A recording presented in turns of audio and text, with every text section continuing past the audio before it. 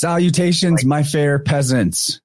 I'm quoting Cozy Crone. I'm not calling you all peasants. We're all kings here and queens. And so we got an awesome show for you guys tonight. It is Wednesday, the most fun time of the week, probably. Super excited about all this. Before we get started, though, I wanted to make a quick little shout out to our great friend across the pond, Clive DeCarl. Vicky, who works for Clive, she contacted me recently about one of the episodes Gabriel and I did where we talked to David Whitehead about the whole placenta birth sorcery legal stuff. And look, check it out. Exact same bottle. So Vicky sent me a really nice care package. I was low on everything, and the magnesium and vitamin C especially helpful. So if you guys are looking to up your nutrition game, check the show notes for a link to my affiliate with Clive. You can buy all the good stuff from him, and I get a nice kickback. They're very, very cool people over there. Super excited to have this giant bottle of magnesium. That's right, Logan. Clive is a legend. So hello to everybody in the chat on the Rockfin side. I see Kabir, Artist Seer, Snake Jones, and Logan Cook, and LC King, and Cozy Crone, Mario Garza. We got a lot of good people up in here. So tell your friends, tell your mom and dad, pile in everybody, share the show. It's time. We're going to have a really good one. We got Rob Edward from the Dig Within podcast. And of course, Slick Dissident joining us as per usual. Always a good time to hang with my bro. And Baldy, everyone's favorite wizard, alchemist, heathen, bald guy. Best beard in podcasting history. So this is a nice collection of legends. I'm really stoked to get into it. How's everybody doing? We'll start with you, Rob. How you doing, man? I'm doing great, man. I am such a huge fan of your show, just in general, and the people that you have on. I'm massively impressed by every time you speak to them. So just to be on the show here I'm really, really grateful to be with you guys. Very cool, man. I had such an awesome time whenever I did Dig Within not that long ago. People should check that out. Some have told me that was my best interview ever. So I appreciate you for pulling out the greatness in me, my friend. And yeah, your recent show with Topher was super great. Super, super good. I mean, everything Topher does is gold. Got a shout out to Topher. People should check that out. Dig Within on YouTube. That is linked in the show notes. Check out Rob's podcast. If you're into the stuff we're into, you're going to enjoy his take. How you doing, Baldy? Oh, I can't complain. I'm overheated. Well, I'm not anymore, but was most of the day. We went out and got a three-wheeler. Got the old Honda Big Red three-wheeler. So that way I can quit running up and down the farm so much. It's been really wearing me out. Although I'll double down on that magnesium. I tell you what, before I started taking Clive's there, I used to have real bad cramps in my calves and whatnot because I live on a really steep mountain, and I go up and down that bugger like 30, 40 times a day. It's ridiculous.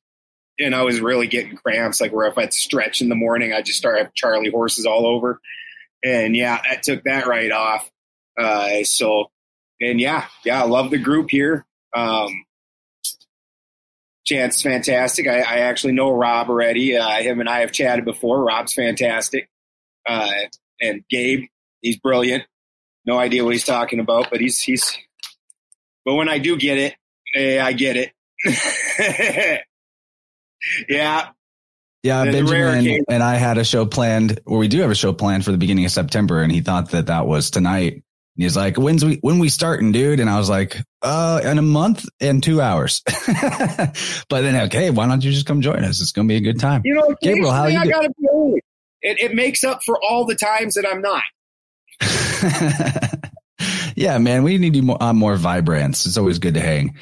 Gabriel, how you been? We haven't seen you since that last Marvel show. Doing real good. Getting a lot of, I guess, summer cleaning. It's past spring, but just my car is up and running. I'm mobile in life. Back on the magnesium myself, actually, just started taking it again. Got a new magnesium supply in my life. So yeah. And my buddy wants to take me axe throwing this weekend. It's like freaking Viking bowling. I'm super stoked on that. I've tried it before. I'm pretty proficient with a lot of projectile objects, but the axe is my weakness. I've I don't think I've ever landed the axe in all my life. So I'm looking. I think it's easier than a knife, to be honest. The head's so big on the axe, it just kind of wants to do that. And really a throwing axe, you're kind of unbalancing it on purpose. So the head really wants to do that. Like a throwing knife, man, like I remember when I was young, I thought that would just be the cat's ass. I think I'd probably just watched, what was that, Desperado with Antonio Banderas, and you had the Mexican guy, what's his name, the one that does all the drug videos, the anti-drug videos, with the lady on his chest and he whipping all the knives out. I probably had watched that or something, and I was like, I think I could do that. And no, that's not so easy at all. With you throwing axes, Gabriel, it gives a more layer to the nickname Split Dissident, since you split shit with axes. Nice. I love that. Yeah, I've been actually studying today. I went on and watched a couple instructional, couple videos, and there's different techniques. Looks like the standard beginner thing is like a two-handed overhead, which I've never tried. So I'm looking forward to giving that a whirl. And yeah, but I always just tried, just like the tomahawk with a disc, with the frisbee, the standard tomahawk throw, which is my favorite disc throw, is the tomahawk. I love that one. You put the right angle and it kind of spins on its course. So yeah, we're going to go do that, I think, tomorrow, or no, Friday. All right, well, let's start digging within. Rob Edward, man. So I've enjoyed your show a lot. You do a great job with the interviews. I had a super good time when I came on, but I want to know more about you. I get the sense that if I was to ask you one profound question, and you can please take your time and elaborate on this and share your journey, explain, the value of the recognition that it's never too late to do a 180 in life or change what you're doing completely, that just because you've gone in one direction a certain distance doesn't mean you can't reinvent yourself. Does that hit? Yeah, just a little bit. Yeah, definitely. That's kind of the story of my life, man. I started, ever since I grew up, I wanted to be an actor and be in films and stuff like that. And to speed the story kind of, quite along, I don't have to you don't have to speed. We want to know, Yeah. Okay. All right. I'll smooth it out a bit. Yeah. So I grew up wanting to be an actor and filmmaker, and I did that for a long time in Canada here. And I wanted to actually study this sort of thing. And I was going through people who I really admired and where they went and how they studied and everything like that. And I actually went over to England because I have dual citizenship there and everything like that. So I went over and I studied there for a number of years to really sort of understand it and really sort of dig within it. And I ended up graduating the year of 2016. So as I was going to this insanely liberal art school, was the same time that the Donald Trump election was going on and Owen Benjamin was getting in the public eye of what he was speaking out against. And it was the first kind of shit in my life where I was like, I think I'm going to have to sort of change course here, or kind of turn my back against my own soul, if that makes any sense, right? Like I was kind of looking at exactly the industry of which they are brutalizing this man and kicking him out, and going, am I really going to walk into that right now, sort of thing? So it took a little bit, and it wasn't so immediate as kind of what I'm talking about here, but I sort of packed my bags up and I went back home to Canada, and I made a short film, just to kind of get some of that creative juices out of me and stuff like that. And we filmed it in my hometown here. It did really well. And on YouTube, it was the first thing I put on YouTube, I think. And with not really doing anything to it other than just kind of putting it on there for the film festival circuit and everything like that. It got, I think today it's at like 3.5 million views or just over that. And I was like, okay, that's kind of cool. And so I went to the film festival circuit and all that kind of stuff and did really well. I think was on almost every continent and everything like that, winning awards and stuff like that. And I kind of just sort of walked away from the acting industry after that, because I just couldn't really it started to really piss me off once I started to see all the lies and I started to dive even deeper into Owen Benjamin's work and all that kind of stuff. I was just like, you know what, this is just vapid and not anything that I want to do. But I started asking myself, well, what did I enjoy about it? And I love creativity. I love, getting together and creating something. And it's like, well, I kind of was managing a project with that, and I was pulling people together and making stuff happen. So I was like, okay, maybe it was something with project management. So I went to school for project management, and then the world exploded in 2020 with what, we all understand was quite the psyop. And I was like, damn, well, what the hell do I do now, sort of thing. And this is kind of one of the things I was thinking about what we're going to talk about here. And some of the work that I really appreciate from Balderson, actually, and people like Marty Leeds and whatnot. And really, when I started to dive into their work and understanding the importance of thought and action, and not having just the thought, but actually bringing a body towards that. Because I started to I always love podcasts. I love listening to them and stuff like that. And I was like, man, I think I can do this. I think I can do this for a long time. And I never actually put a body to that thought for the longest time. And it was those ideas of, well, who am I? And I don't care about credentials, but obviously anyone who's kind of in these more, when you put yourself out there in some sort of degree, you kind of you think about how people are going to say, who is this guy? What are they, how do they get to speak about what they're speaking about? All that kind of stuff, right? Their credentials and stuff. So played that game in my head for a long while. And when I started to see everything that was happening with COVID and everything like that, I started to hear this name over and over again. People like Tom Barnett and a lot of people that I really look up to, and it was Paul Chek. So I started looking at Paul Chek, and I was like, okay, this sounds kind of cool. I'd like to keep myself in shape and all that sort of stuff. So I ended up taking a bunch of his courses, his HLC 1 and 2 IMS. So it's sort of holistic lifestyle coaching and integrated movement science. And I was thinking about being like a coach, some sort of either a holistic coach or a life coach or any sort of like movement coach, stuff like that. But I still wasn't able to pull a trigger on it, right? I was still just kind of walking around like, man, I don't have the sort of the real world body for these thoughts that I have. And then I went away to build a house with some bears. Actually, I heard Max Steinuk on Crow 777, and he was out in BC and I'm in Ontario. And I contacted him. I said, hey, this sounds awesome. I kind of want in on this, do natural building and homes and stuff like that, kind of like gardener and everything. And he said, all right, get out to BC and you got a spot. So I packed up my car, drove 4 days across Canada, and honestly had the best kind of, I think it was like maybe 6 or 7 weeks just around, Runner, who I believe is kind of in the community here. He's one of the bears, Runner Bear. Jacob Telling wrote How Dare You? A book on Owen Benjamin, Walker and Lando. And I just kept talking to him. I was like, man, I think I'm going to do this. Like, I think I really want to start a podcast and all that stuff. And I came back late September, and October is when I finally sort of pulled trigger on it. And I was contacting people like Balderson and yourself and all that kind of stuff. And it just, the reason why I kind of wanted to dive into that and go into what I'm sort of transitioning here to is once I started to really ask myself, like, I don't know what it is. I don't know what I can provide, but all I can do is ask, like, how I was working with a good friend, Matt Belair, who's a coach as well. And he sort of said, you know what, man, I think you need to like pull together everything you've done before and just see what that is. And if you don't know, then just continuously ask, like, how can I create value? Like, how can I provide value for others? And that stuff will kind of come. And I think we spoke about it a little bit on my show, Chance, which was, you can't take a leap of faith, but ask, like look around the corner a little bit and be like, well, like how far down is that kind of thing, right? You have to jump. You can't, you don't get you don't get that safety net of knowing how far down it's going to be before you kind of either hit bottom or whatever, right? So I just said, you know what, screw it, jump. And I dove in and launched the podcast, and I haven't looked back since. It's been absolutely amazing. The amount of just being a part of this community here from just doing that.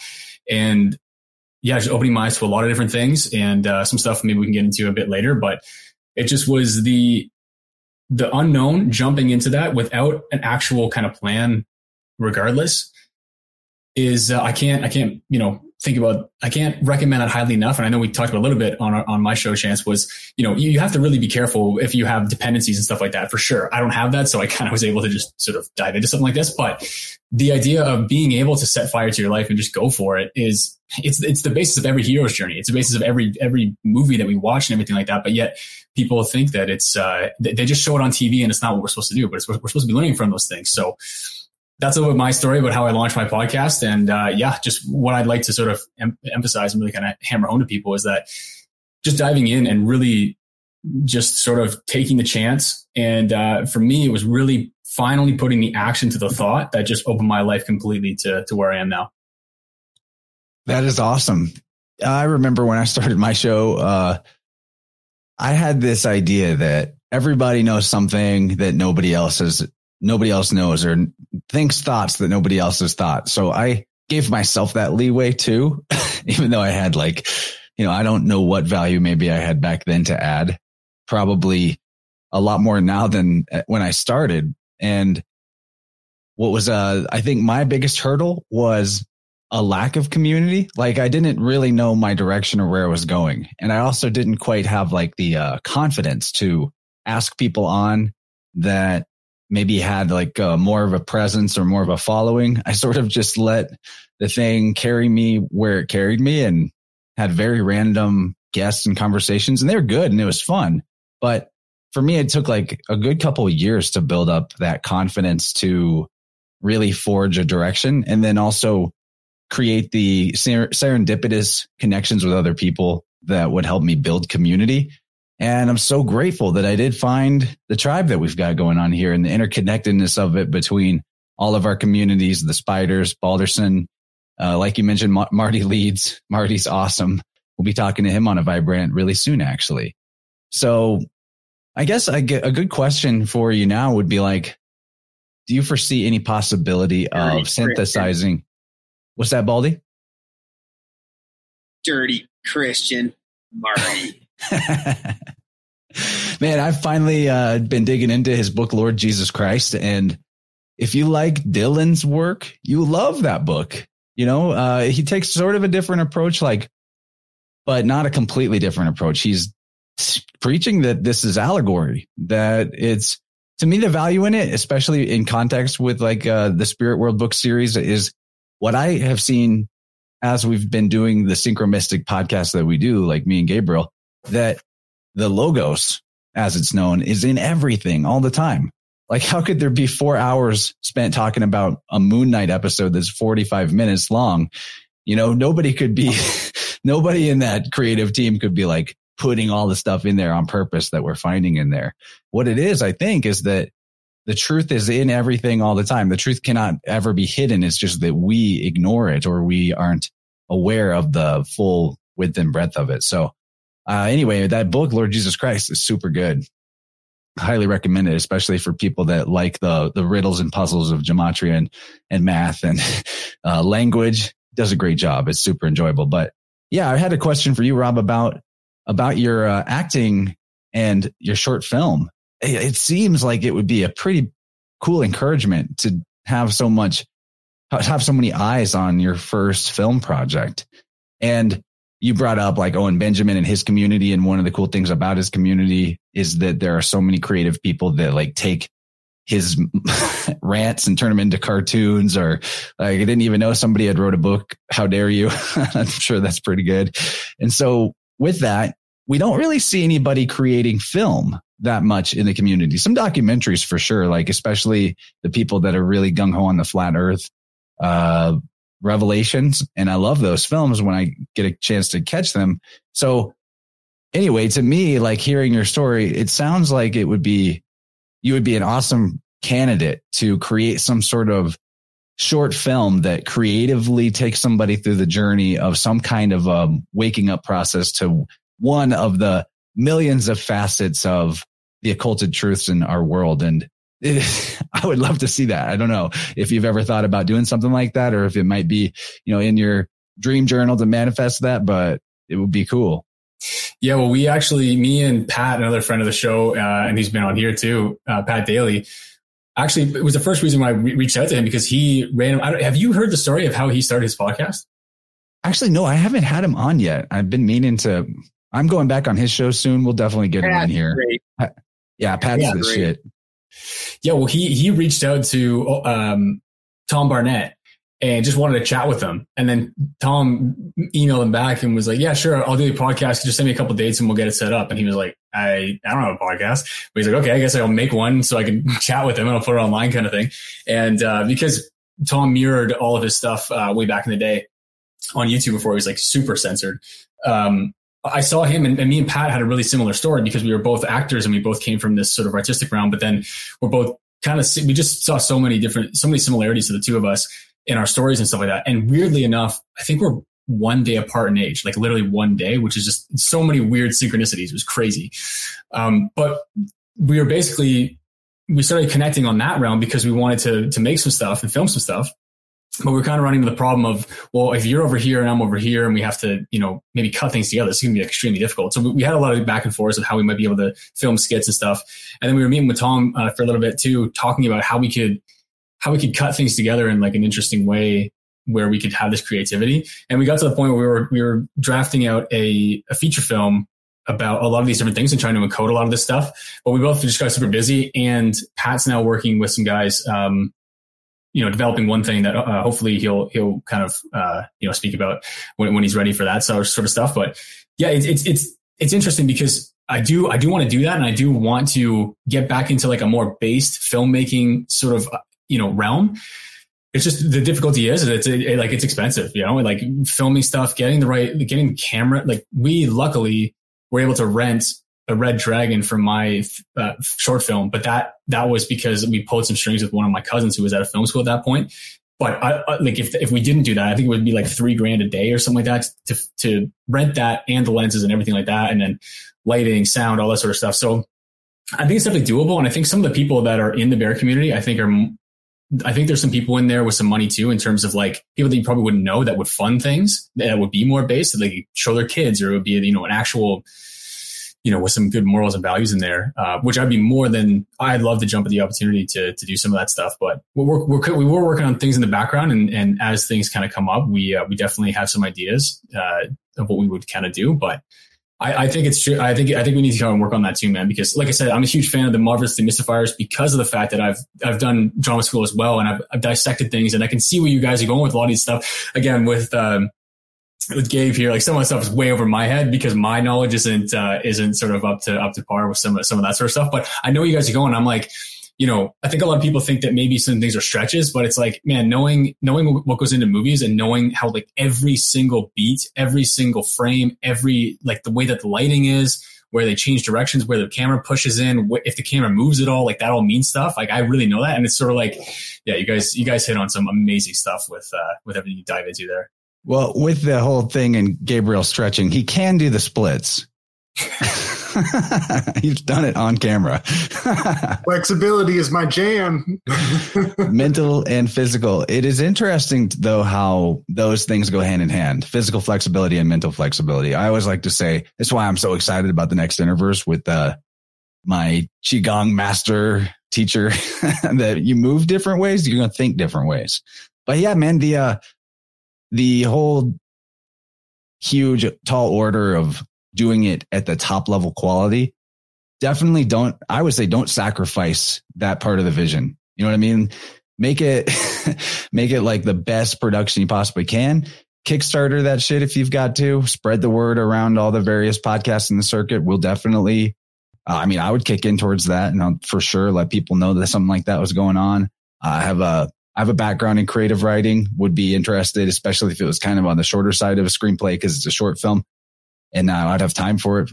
I would be really interested in like workshopping some of the details. And I'm really excited about a project like that. To me, that is one of the niche gaps in our community that could not only be really exciting to people and fun, but also that's a medium that speaks to people in their subconscious, but it doesn't have to be in a manipulative way. It's just that language of film that you and I are familiar with because of studying it.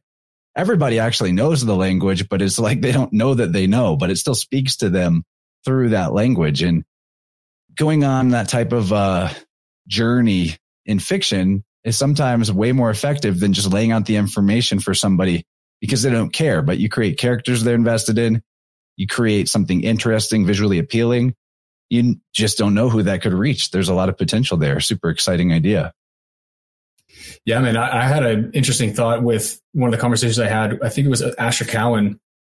And I think, like you said, we do think that way. People instinctively know that. I think that's actually how we think. But people think they think logically, but they actually think in narrative. And they can't differentiate the two. Like we're being kind of told that we're being logical when we listen to, these people who are touted as experts and all that kind of stuff. And people think that that's the case, but they're actually being narratively drawn out into these psyops. and they don't even know the difference because, again, they've been, schooled in a certain way and all that sort of stuff. And we know, how the education system is and everything like that. But I think they deliberately don't teach some of these different things to the masses because then they'd just be giving away all the secrets. And I found that really strange where a lot of people that were close to me who were sort of decorated credentially couldn't see past what was happening in 2020. And I was like, how the hell is this like drama kid figuring this stuff out so easily? And it's because, I can, and it was obviously with the help of people like Marty and Owen and all this stuff kind of like really pointing it out sort of thing. But I think it is that thing of like, they deliberately put it in movies is because that's how you think. And I think when they wrap it up in the emotionality of it too, when you hear a song and you know exactly where you were when you heard that song, it's the same thing with movies and stuff like that, right? Where I think that if they wrap a psyop in a movie and then it gets you attached emotionally to it, it's not only that like when they break that sort of thought pattern or, the earth or the shape of this or shape of that, whatever, you're not only just destroying the thought pattern, you're taking that memory away from them, that emotionality, maybe like the first time they hooked up with a girl or like the first time that they were, watching a movie with their parents or something like that, like Jurassic Park or something like that. So dinosaurs have to be real because I watched it with my mom or my dad and stuff like that.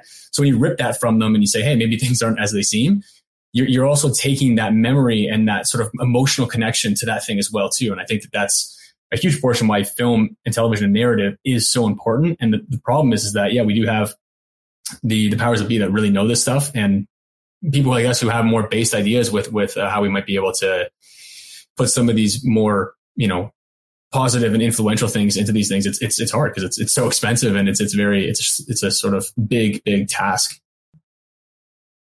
So, Baldy, Gabe, you guys got any reflection or questions and commentary for our buddy? I think I was one of the first people that Rob had on when he decided to do his podcast. And so it was real interesting hearing his story because at first when I had looked at it, so I didn't ever try to be known or a public speaker or anything like that. It wasn't something I desired or thought about. It just kind of happened. And so since then, I've gotten some real weird requests and people that talk to me for no reason. So it's like when Rob first talked to me, I went back and just out of anytime I talk to somebody, I try to check him out, and I was like, it's weird. He seems more like this like normal movie type things and whatnot. I was like, so that's super interesting that to hear that entire story.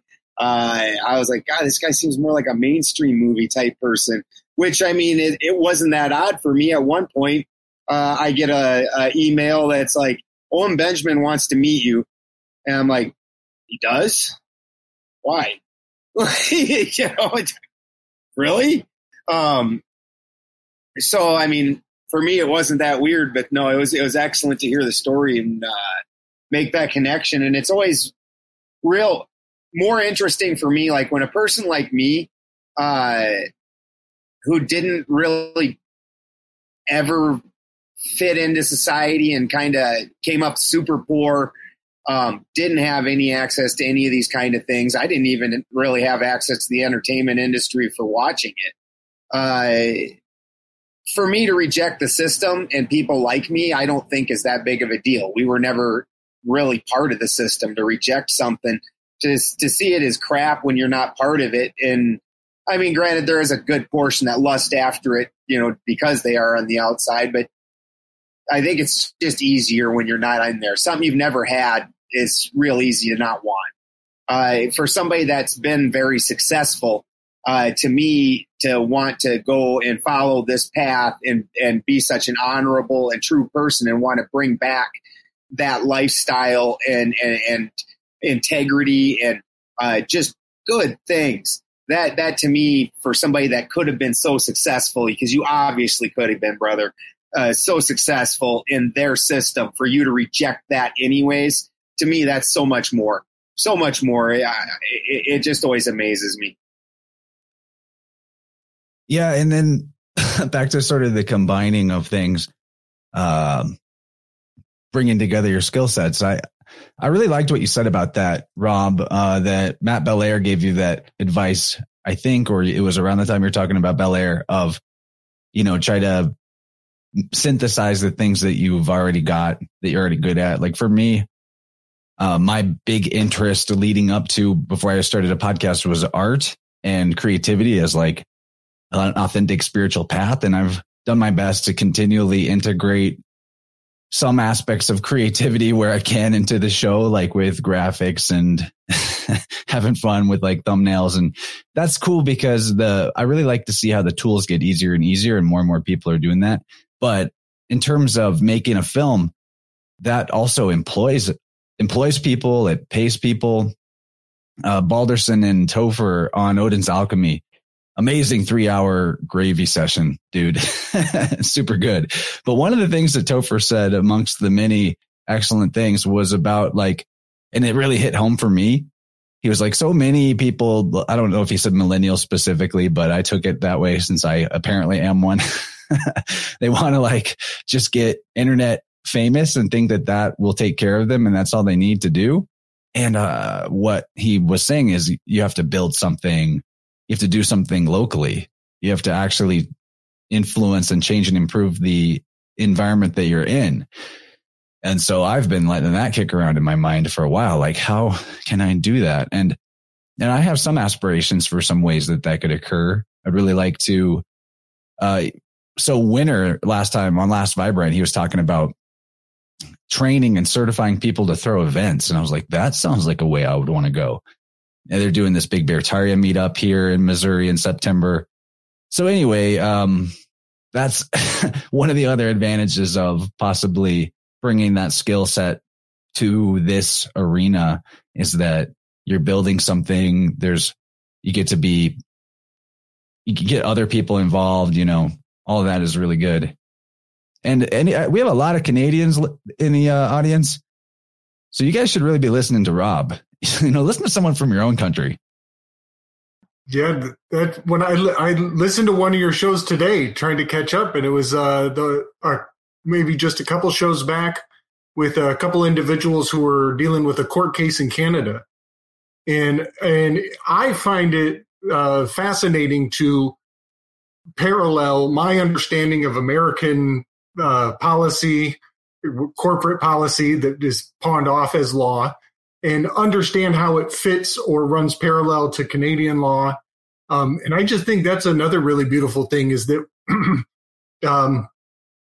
understanding that we do run in a very similar system. Some of the terms are just a little bit different, but we have that Commonwealth foundation in both of our systems. So that was really informative.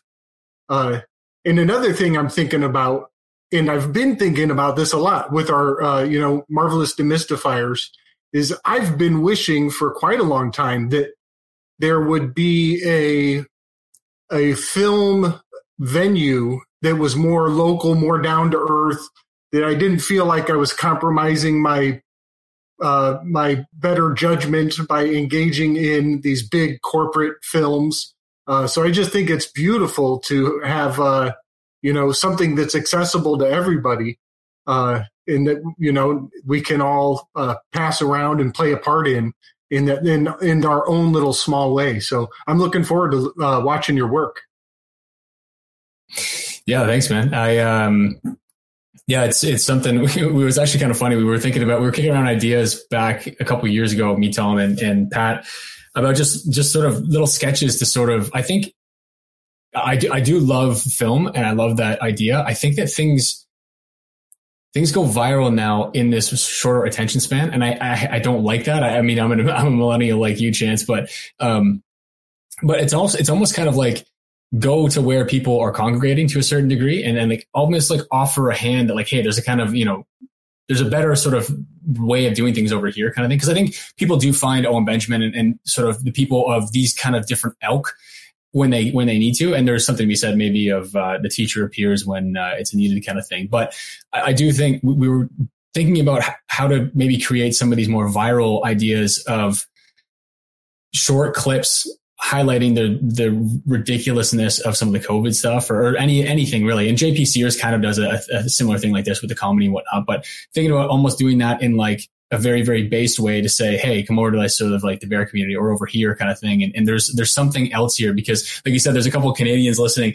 Yeah. If there's Canadians listening, definitely let me know where you're at. Cause it feels like not so many are up here, over and where are you at in Canada? It's a big place. I'm in Ontario. So just north of Toronto. And it's interesting. I went way over to BC, obviously to meet those guys, but I think they were thinking about hopping over. I think there was one of the meetups in Idaho, and they were thinking of just hopping over. There's like a river kind of like close to where they were in Alberta or something like that. They're just gonna like float down the river and head over there. But I drove out there and it's 4 days, right? So we're kind of spread out here a little bit. But on the subject of movies, this seems like a good place to announce people go check out on Odyssey. Jared, our buddy Jared, Balderson's producer. He does an excellent show called Conspiracy Cinema. And me and Mario, Symbolic Studies Mario, we went on there and watched 2001: A Space Odyssey with Jared. And we watched the movie and kind of decoded it as we went. And I'd never seen it before. So that was a lot of fun. People might want to check that out if they, like all this film talk. I saw that. That was great. I watched Holy Mountain with him on there. That was with Sean Alger. Him and I watched Holy Mountain. That was fantastic.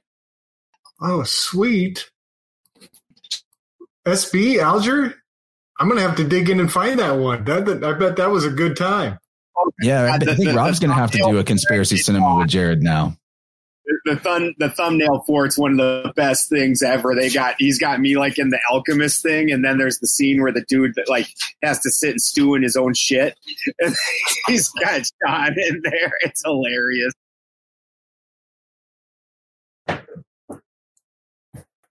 Yeah, now I'm going to find the Conspiracy Cinema thumbnail because Jared does a really good job with those. So people know what they're looking for on Odyssey. That's where he uploads it, probably because there's some censorship risk in terms of uploading it in other places. But, oh, man, the thumbnail's kind of small. Okay, I can zoom it in. Sweet. I liked his style, the way he like went back and filled in some of the graphics to like give context to what you were saying. Here we are. And on the episode with Topher, that one's fantastic. I saw that on Twitter this morning. Love it.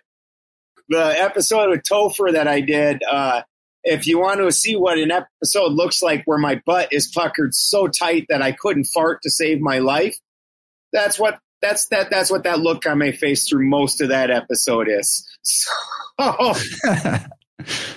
I'm not even going to ask why. Because there was a fire right down the mountain, and fire likes to run uphill. Fire on the mountain. Yeah. So Rob, let's talk about some more of your Dig Within show. Can you share some gravy from recent guests and conversations you've had? What are some particular favorites? Let her rip on all that. Well, surprisingly, one of the ones that I actually had the most fun on was Ayla Coinca, the Natural Birthing Guide. I don't know if you've ever seen her stuff. She was on the Alpha Vedic podcast, but it just, I don't know, just being a guy, especially not having any background in birth, obviously I being a dude, being single and all that kind of stuff. But it was so fascinating and really wondering the kind of masculine side of birth, because it's definitely very obviously feminine. But it was just really interesting to kind of dive into some of those things. And that's what I love about touching on a lot of these different subjects and having a show like this is to just learn from people. And I had similar feedback there from you, Chance, about our episode that people really enjoyed that one. They thought it was one of the best ones too. So that was awesome as well. And a lot of it was kind of selfish in me just really, really watching a lot of your guys' work and now having a venue to sort of say, hey, can we connect and kind of I can share your stuff, you can share my stuff and just kind of connect that way. So that's pretty awesome. But yeah, I mean, I kind of had the same thing with you, Chance, where I was curious as to who would even be interested in coming on this, especially starting out, right? But everyone had been so welcoming in that regard, like Balderson and all that kind of stuff, not really knowing me at all. But, right off the hop, I started with Tom Barnett, and the next one was Don and David Lester from What Really Makes You Ill. And I was just like, holy crap. And I think the next one was, German New Medicine, Tommy John, all these people. It was almost like, I don't care about celebrity anymore from the acting world and stuff like that. Like, a lot of, being on this show and being a part of the community that like people you've had on here, those are the kind of people that are like more famous to me than actual famous people nowadays. You know what I mean? Like, do you have that where you kind of are like, man, I don't really care about Brad Pitt. I want to talk to like friggin' Clive Carl. I want to talk to Crow. You know what I mean? Yeah. In terms of the way that we were trained to sort of, I don't want to say it was idolization and like who should be your hero.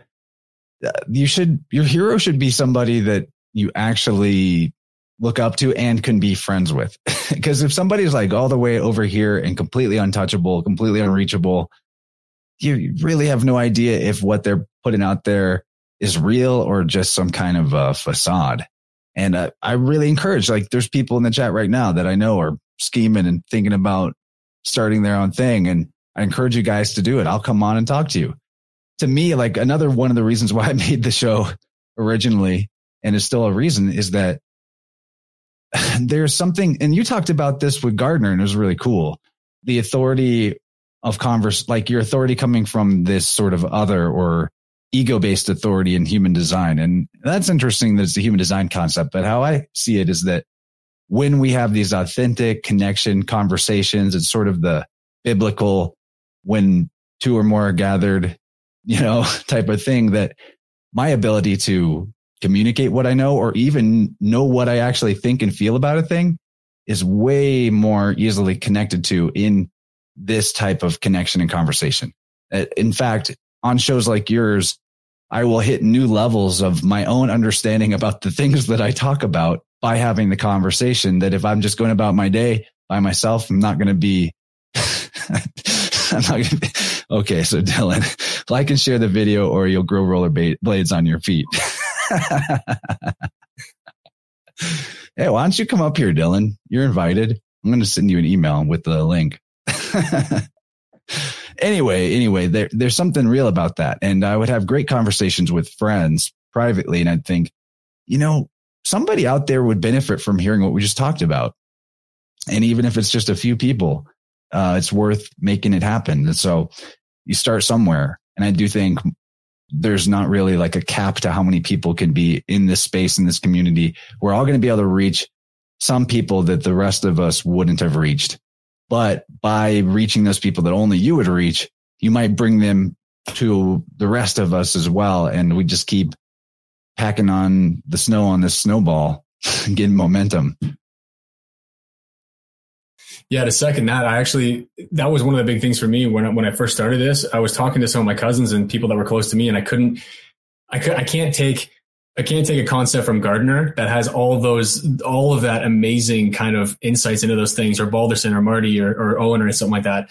And then in one conversation go, this is like the coolest thing, that I've heard in the past X amount of time.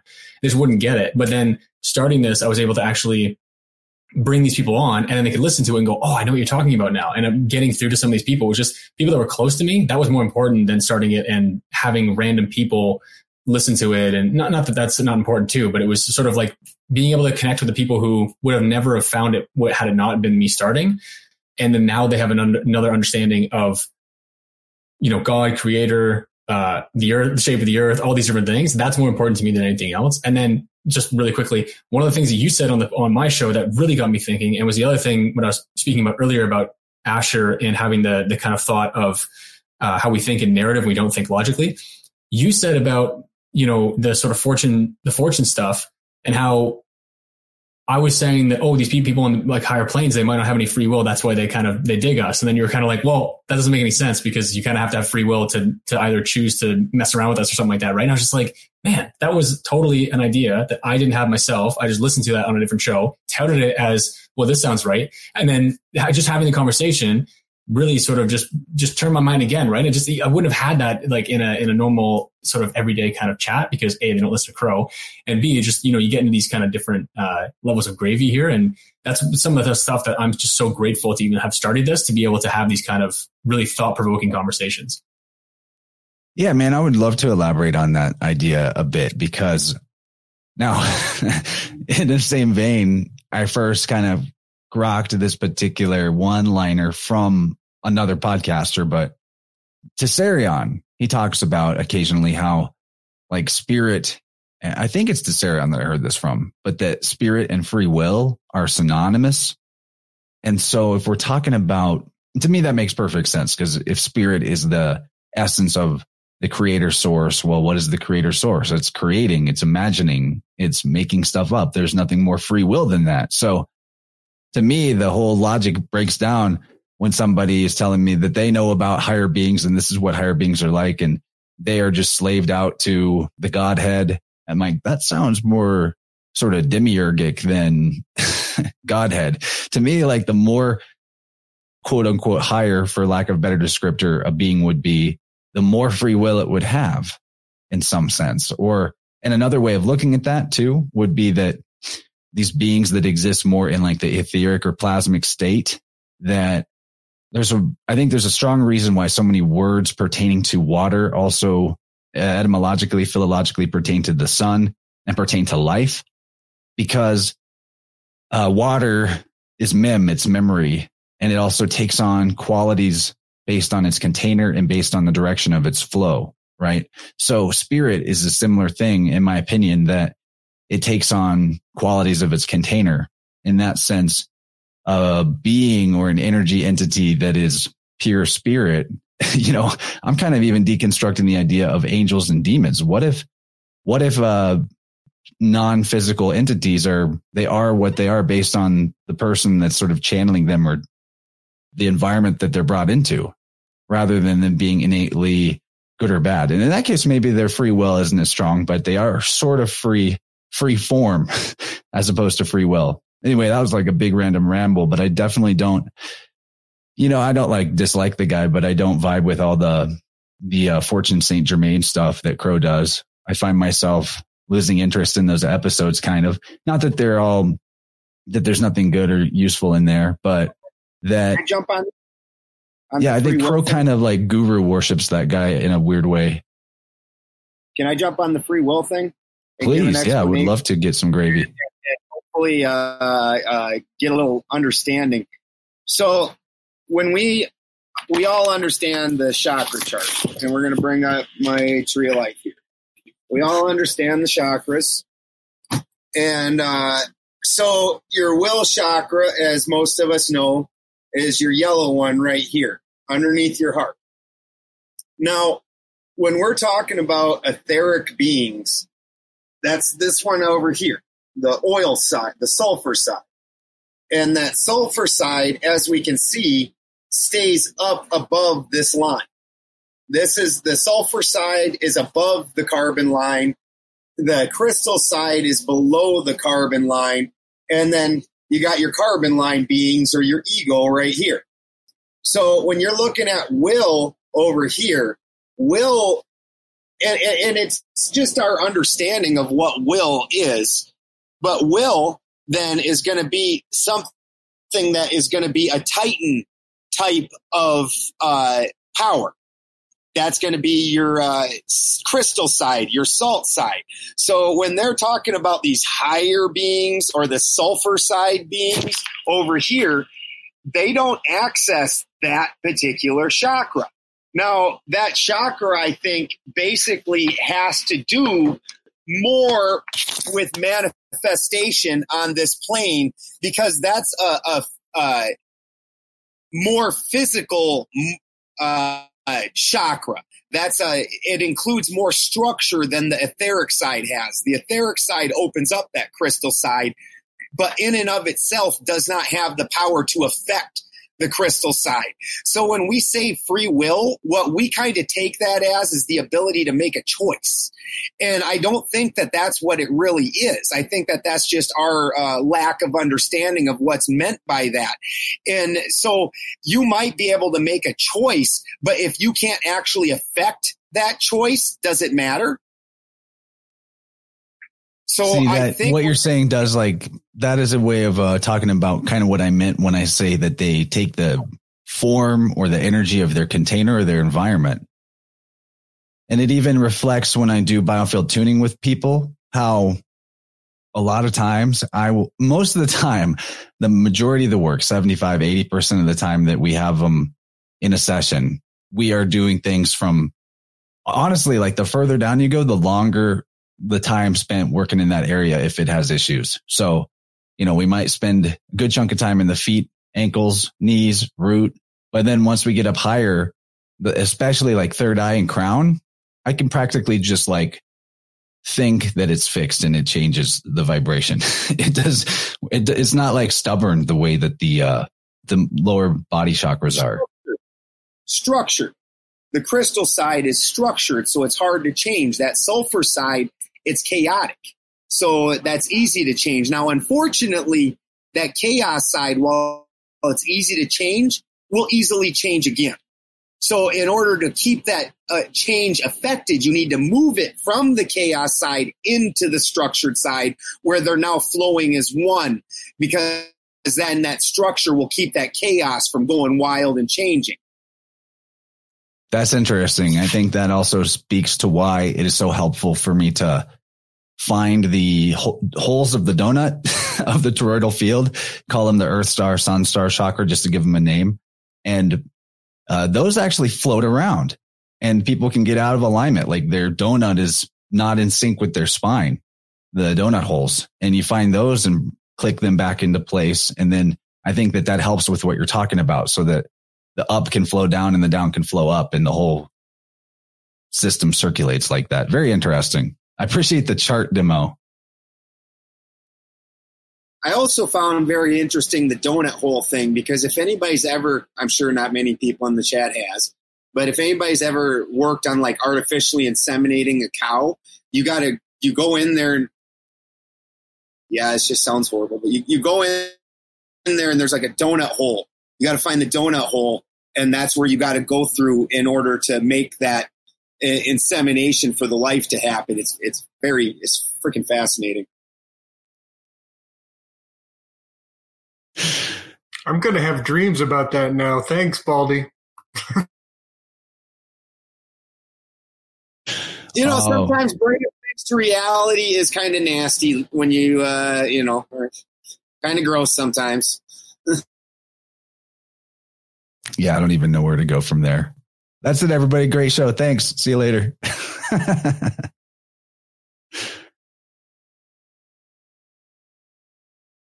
Seriously, we're hanging up the call. No.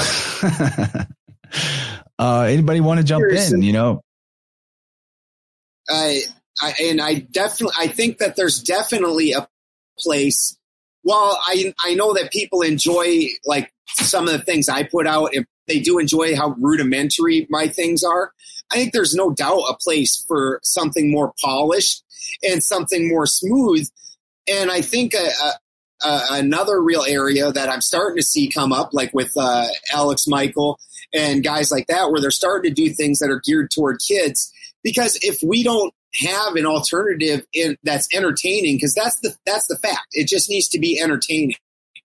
And that's part of what I really enjoy about the heathen cosmology. Like the stories are freaking fun. Like, if nothing else, that is just fun. And that makes it easy to remember, easy to hold your attention. Nobody likes dry things. That's just a fact. And so for us to start reaching more people with the messages that need to be presented, we need to start doing it in an excellent way. And we look 30 years ago, 40 years ago, the science fiction industry, people don't even realize how much that has affected today's reality. Hi, JD. Today's reality. And those people were doing it off shoestring budgets and doing it cheesy. And they still today, these people, you look at Star Trek, that is a freaking religion. Scientology's a religion. Like there's all these different figures. And I mean, people today literally know more about TV, and TV is more of a reality for them, or media or entertainment or whatever want to call it. Sports ball, than reality is. So if we want to bring back these other understandings, we need to start doing it in a fairly polished way and not always be so rudimentary. So there is a niche for that. And I think it's one that is going to grow. I think people are actually craving this. It's just not being presented the way that they need it presented. You hear that, Rob? We're giving you a mission. Yeah, loud and clear. No, I definitely think there's a huge need and want for this sort of stuff too, right? Like I think honestly, people are tired of the BS, right? Like, just was watching the new Thor and stuff like that too, right? And you're like, man, all of this just sucks. Like everything you guys are putting out is just absolute trash right now, and people are just dying for another an alternative. And I think that there's definitely an option there. I watched the new Thor to scout it out if it was like Marvelous Demystifiers worthy, and I honestly don't know that it is.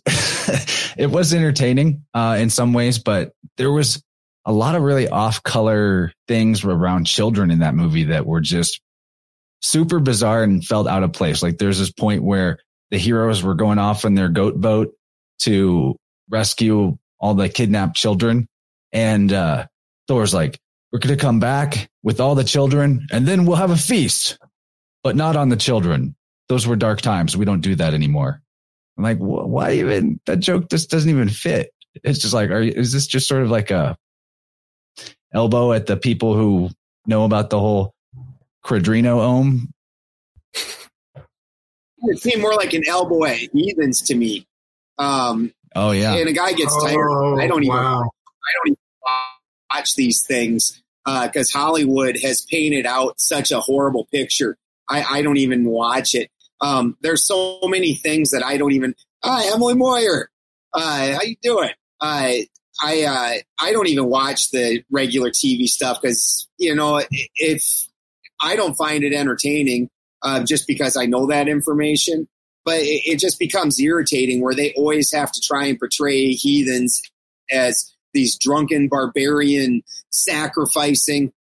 And the only books, like Rachel and I are currently reading through, at least once a month we go through and we're just reading the old books. And that includes the different rituals that you have to do and that they did and things like that.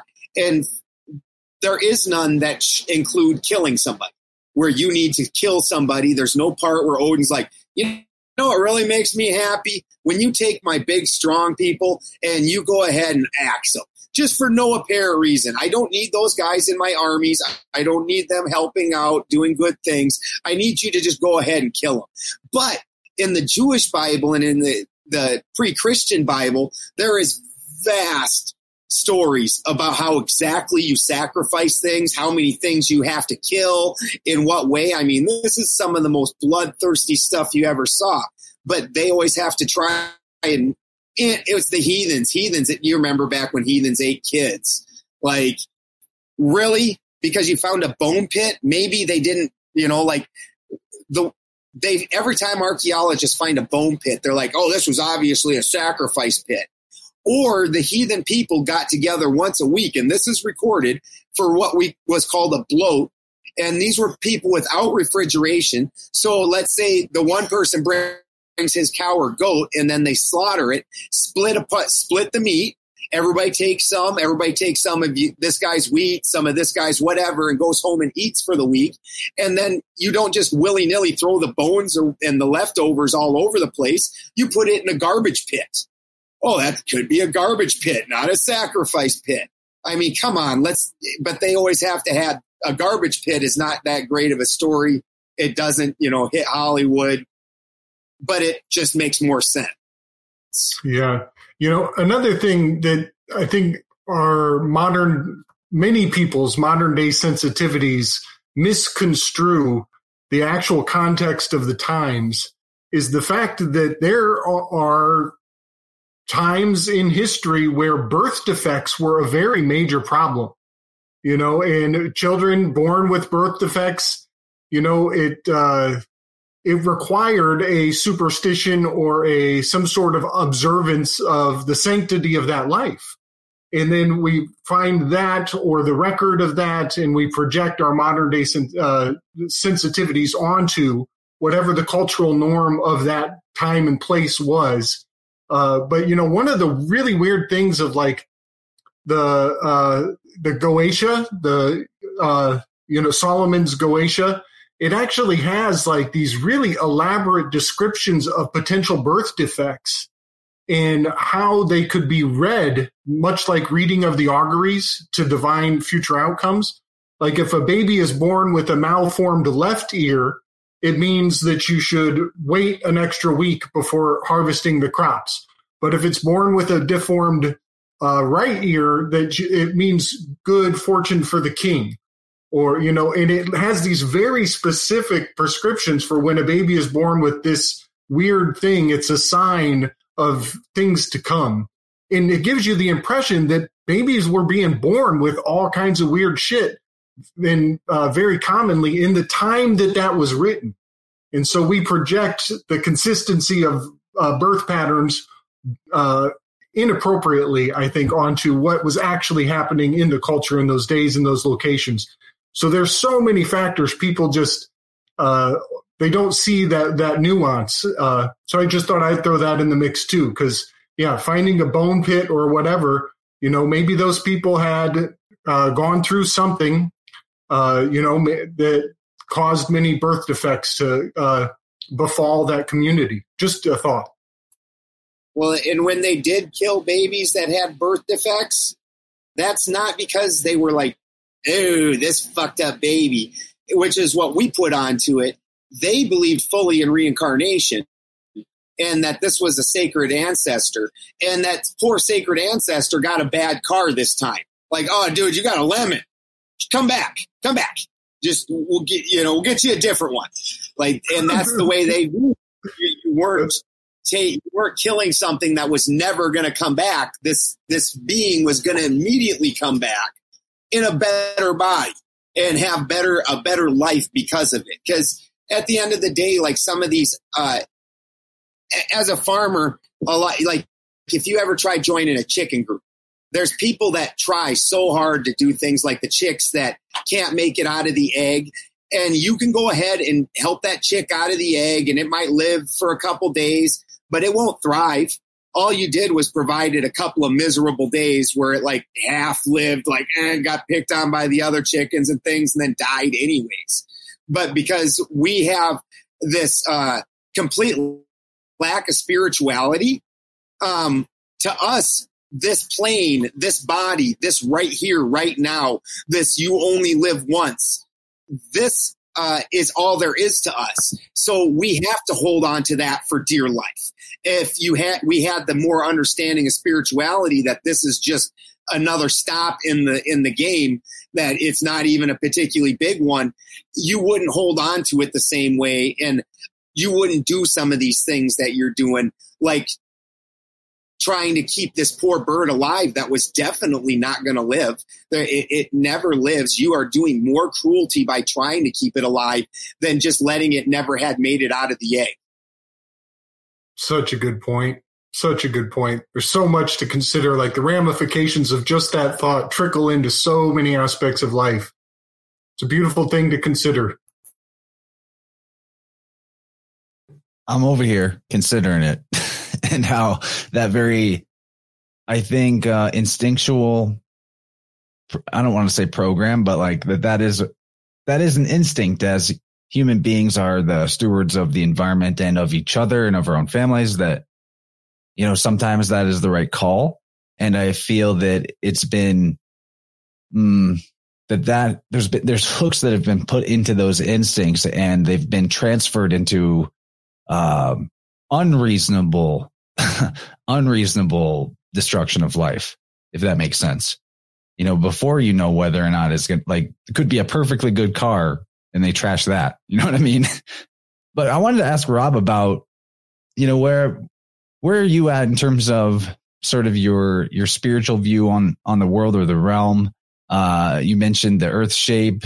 Can we talk about how you got to whatever view you have, and like, what is that view?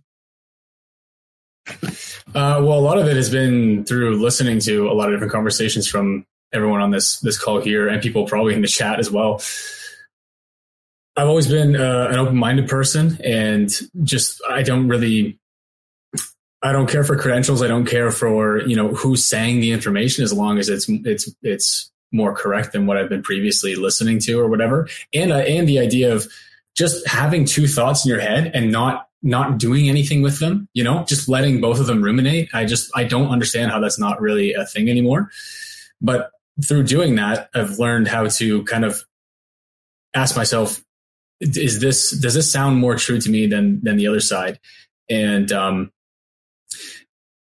so I guess to go back to that is, I guess being brought up in a sort of more Western society, like I definitely was grown up on like a Christian Catholic kind of background, and did the normal sort of stuff where you rebelled against that in your youth and everything. And you thought people who believed in that stuff were the biggest idiots in the world. And then listening to people like Owen, like Crow, like Marty, like even Balderson too. Like it's just, and Dylan was like one of the biggest influences in really sort of understanding this stuff of,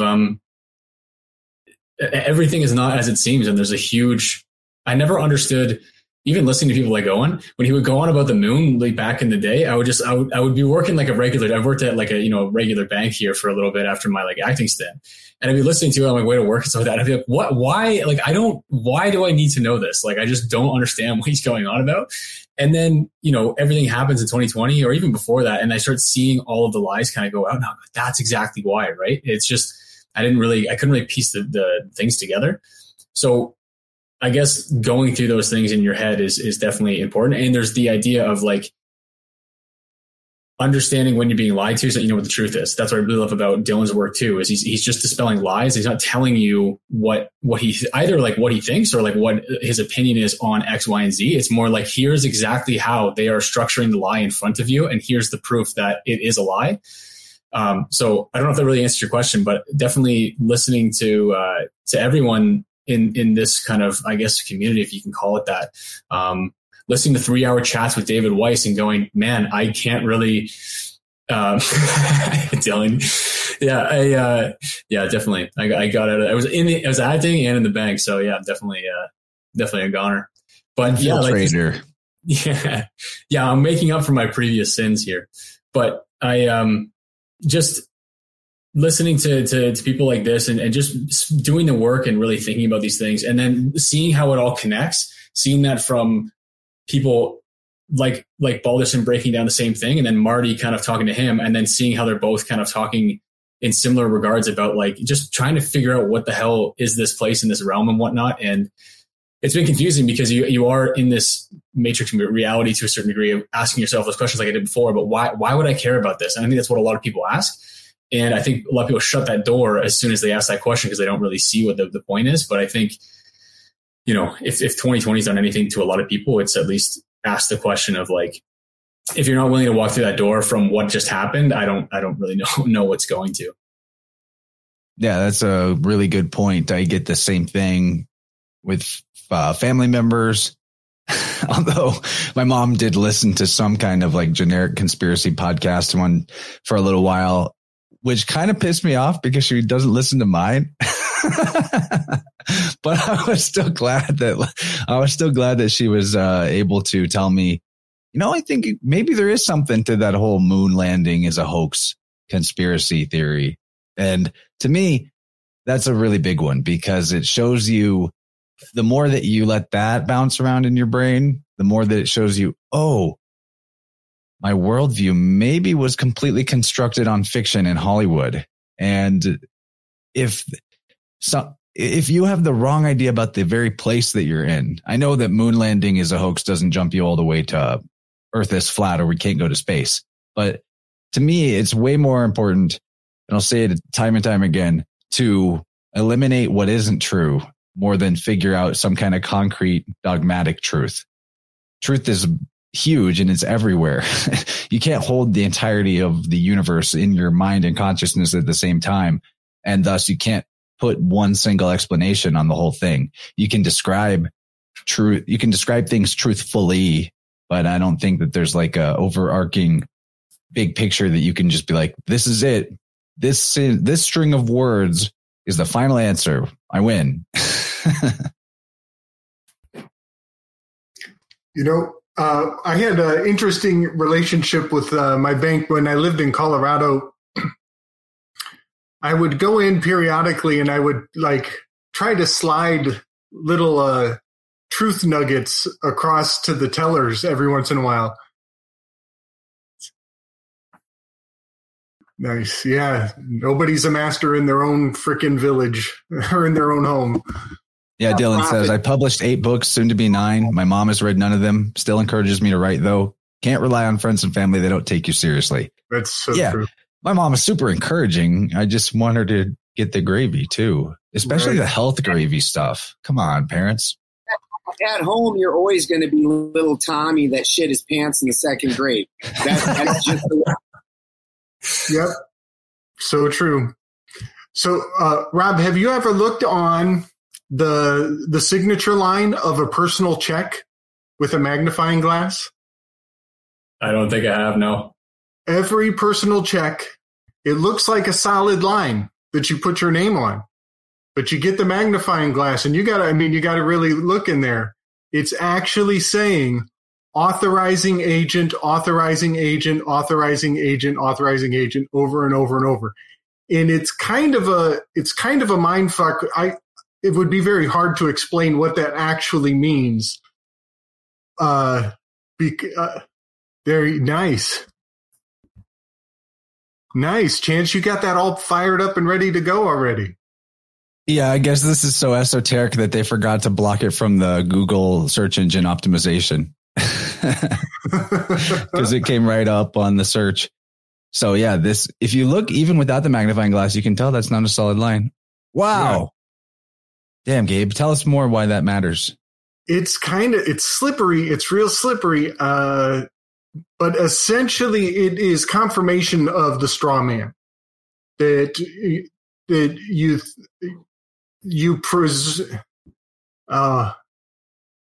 I'm not ready to lay out all the gravy on that, but it does. It confirms that your agency is more duplicitous than you may have first presumed. And while you thought everything was straightforward and you are who you say you are, that there is this other layer of confirmation required. It really, what it means is that you could give a personal check. You could give it to an employee or somebody who's working, and they could go and they could sign on it, and it authorizes somebody else to use your check is kind of what I understand that to mean. But it also means that we are working in multiple agencies as individuals. So maybe I can't think of anybody, Clint Richardson might have some more gravy on that, but it's a nice rabbit hole, and it's a good one to drop on bankers, who may be on the fence regarding the straw man and the actual nature of agency in this realm. So I slid that. I have a magnifying glass in my wallet. It's like it's for starting fires. It's for smoking bowls, actually. But so I busted it out and I was showing the guy, the teller, and he was like, kind of confused. And I was trying to, tell him that things are not as they seem. And the next time I came into the bank, the next couple times, I had a whole nother teller and he was dialed in. I suspect that he knew that I had that conversation, because he would always give me this knowing look and say, can I get your autograph here? And he would use the term autograph and give me a knowing look, because autograph is that is the real living man's signature, is an autograph. Whereas signature is the straw man's writing, and autograph is the living man's writing. Red Bill Teller. Yep, exactly. That guy was slick. He also would always mention the receipts, and he would talk of the receipts in the fact that they were proof of debt, like that I was actually assuming debt by taking the money.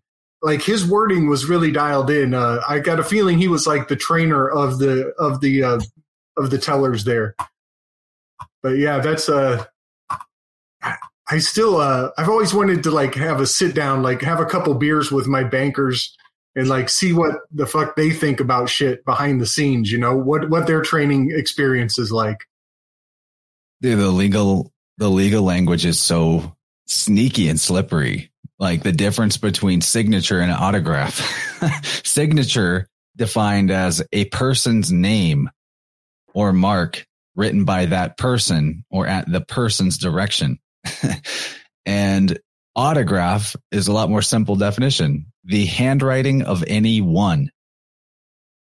A unified individual. One. That's a good hint. That's something to look out for. The oneness. My daughter is a manager at Wells Fargo, and my first cousin is who's actually used to be in the conspiracy world. He never was a speaker, but he used to listen to all kinds of shows. Actually, he's the one who got me first listening to any of these types of shows. They never talk about being taught anything like this in any way, shape, or form. Maybe they aren't high enough up, but my cousin doesn't even work in the bank. He writes rules for the people in the bank, so he's fairly high up. And they aren't taught any of this. They're just taught the run-of-the-mill, normal mumbo-jumbo crap. But once again, just normal procedure. That's what they're taught. And a whole lot of drama. Yeah, Rob, did you ever kind of peek behind the curtain working at a bank, or was it all pretty basic? No, super basic, man. I was just at a regular branch and everything, and it's just procedure, right? And I would be listening to things. Part of the problem with Dave Smith, he's another comedian. He's a libertarian, all that kind of stuff. So I don't know if he knows too much about like the sort of what do you call it, free man stuff, whatever. But he would just talk so much about the Federal Reserve and all that kind of stuff. So I started just asking questions around the bank, like the other tellers and stuff. And they had no idea. They just, the other advisors and whatnot. And I was like, how does this pay back? Like, what do we do with this? And they're just like, yeah, well, it's the bank. That's what we do. Like, it's money and that's how it is. And I was like, yeah, but what's the end? Like, how does this work towards the end of this when they just keep printing and printing and there's debt and debt and debt? Like, where does it go? And they're just like, why are you asking that? It's sort of like, I got to get out of here, man. So yeah, I think a lot of this stuff too, I don't know if this is an interesting point or not, but like, I think a lot of the nefariousness obviously is structural, but I think a lot of it isn't as evil as people think in terms of the actual people carrying it out, and I was thinking about this in Canada too, just listening to Tom Barnett and all these people is like this idea of like them messing with food, although I do think they are, but for me, it's kind of like, if I want a banana in Canada in the winter, like I'm like, what am I going to do? Right. Like, I think some of these people are like, listen, if you want this food at this time where you're at, like, it's going to be poison. It's going to be like just absolute garbage because you're not supposed to have a banana in Canada in the winter. And I don't know if it's just like, oh, they're trying to poison your food and stuff. It's just more like, they're like, okay, well, we're in the business of making money. If you want money, then we have to do it this way because you want this product at this time. And this is the only way we can feasibly do that. And I think a lot of people go down that route. I think Dylan had a good point with this, I think on Pat's show about Troy and Roman, all that kind of stuff. And a lot of people saying, oh, it's, it's all this encoding stuff. And he had a good point about the idea of like, just think about this logically, like, working in these systems, it's not always this like overarching nefarious thing. I do think there's an aspect to that, but I think on a granular level, it's more just sort of, nuts and bolts, mathematical things of like, if you want this is how we're going to do it. I don't know how I should give this to you any other way than this, and if you're going to put poison in your body, then don't eat a banana in the winter. Very, very well said. And honestly, the more that I learn about the structure of things, the more that I see the grabble is from the bottom up. And then there's just like mega grabblers that climb their way to the top of the Tower of Grabble. So what's up, Cheney? You got anything for us? How you doing? Good to see you. Hey, good to see you guys. No, I totally agree. I think it's not only should you not be eating a banana in the winter, if banana doesn't grow where you live, you should never have a banana. There's no reason your body needs it if it doesn't really grow in the place that you live. So all the globalization of our food, I think, is so bad for us. And like certain foods grow in super sunny weather because they're good for your skin and they're good for your body because you live in super sunny weather all the time. And bananas are one of those foods too that there used to be like 800 different kinds of bananas. Now there's 2. And everything has to be mixed with plantain. And I also think they're one of the things that's in the gifts from Venus, but I could be wrong about that part. I just think all the food that you should eat if you're a little bean, then you should only be taking in the food that naturally grows from the soil and the sun and the rain and the climate that you're in on your spot on the planet. And that will make you alchemically become attached. Like the honey should be from the place you live. Like the flowers that you eat, the vegetables that you eat, everything should be from the place that you live. I don't know if that's a real word, but it should be. It's Annie's word. I'm going to write that down in my wizard book when we're done. Alchemically. Alchemically. I love it. It's been in the witch book for like 1,000 years. But we don't have a book. We just tell it to our kids in bedtime stories. So it may have come to me wrong. Nice. So, bananas are 5-sided. I know that's really weird, but they are 5-sided. The Crenshaw, the standard Crenshaw banana, which corresponds with Venus and the 5-petaled flower that Venus creates. So I can see where that would be a belief. I fully agree with the sentiment, and I actually talk about this, that if you want milk, which we in this country have a real love of milk and butter and things, that the pasteurization, while I 100% agree that takes all the life out of it, makes it real gross, in order for you to be able to have the convenience of buying it in a store and keeping it in your fridge for 2 weeks or 3 weeks or however long store milk lasts, it has to be pasteurized. My milk that literally I take from the cow just down there, walk it up the hill, it comes out the other, and I walk it up the hill and put it in the fridge. Inside a week, that milk's sour. Straight up. And probably most people wouldn't be lactose intolerant if they were drinking that milk. Like the milk that is real milk you're probably not intolerant to milks. You're intolerant to the chemicals and the other shit that's being done to it on the way. And same with gluten intolerance, and same with, it's like you're not allergic to wheat. You're allergic to, look at the back of your bread ingredients and look at how many other things there are besides flour and egg and water. Like bread shouldn't be made up of all these compounds and chemicals to stay good on the shelf and not mold. 100%. Your bread should mold quick. And A1 milk is the other big one for milk that gets people, is the A1 protein.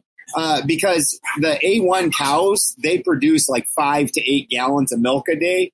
My cows are A2 cows, and an A2 cow, you're talking 1 to 2 gallons. They're a much smaller cow. It's a yard cow. But that A2 protein, people don't have lactose intolerance to. But commercially, that's not very viable. If you want to buy a gallon of milk at the store conveniently, and so does everybody else, well, my cow only makes 1 of those a day rather than 5 or 8 or whatever. So in order to that to me, it's that principality of convenience. There's all kinds of little when they talk about principalities, it's just an energy, and there's just all kinds of little side effects that come from that energy that we don't think about, but we suffer the consequences, and all of it every time we're talking is out of convenience, because I conveniently don't want to go down. I don't want to go down and milk a cow or deal with a neighbor that milks a cow. I want to go to the store, buy it, go home quick, real easy. And that convenience, it has a cost. Thank you for this share, Andy. Very on point, since our last interverse was with Matt Powers. There was a whole flood of Austin Powers memes at that point. Was that a Mars logo on his robe? It's, he's male. Men are from Mars. Actually, it looks like the symbol for Pluto. That's Pluto, actually, to be technical, to be a real nerd about it. But I dig it. Is it the man logo? I thought it's like the Austin Powers Mojo logo. And Pluto's a little different than that. Maybe there's more than one glyph for it. What's Pluto the symbol for men? Isn't it the arrow? Pluto is like the Pluto looks like the Venus glyph, but with the circle separated, and then there's like arms holding it. arms around it. I think maybe that's a Uranus. Let me look. I just took Pluto. You're right. It looks like the sound wand almost with the stick in the middle of it. Yeah. So I watched. Oh, that is a Uranus glyph. Uranus. Oh, that's a Uranus glyph on Austin Powers. Okay, you're right. Wow. Yeah, because it's got the dot monad. in the middle. Yeah. Now that's fascinating because on my new on the sky chart that I'm working, that I'm matching to the human biology and things, the root polarity is Uranus and Saturn. And that's you see that war a lot of times, like in the original Greek, Kronos rips Uranus's genitals right off. So that's real fascinating. Is I would have put that again, instead of putting them up and down, there's three polarities that go side to side where you need a polarity at your heart, at your will, and at your genitals. And that would have been one of the polarities on the genitals. That's very interesting. So the male symbol, if you add a butthole to it, it's Uranus. That's it. You nailed it. It's so Aleister Crowley. That's it. Good the all-seeing eye. Wink, wink, wink, wink. It's so crazy. Things I learned today. Yeah. Maybe we need a new glyph for Uranus. It makes so much sense to me. I know exactly where it's at. It's like right here at this dot, Uranus. And they're like, oh, okay. Isn't that a funny thing of the, like, if space is all like a mocking and everything, that they're like, let's call it Uranus. Yeah, I mean, it's phonetically, if we were in a different language, the annus is a particular word. It represents the year. Like Christianus, that would be like the year of our Lord. So maybe it's just more of like a weird modern interpretation that it become. That's the thing. Like, why is anus and honest?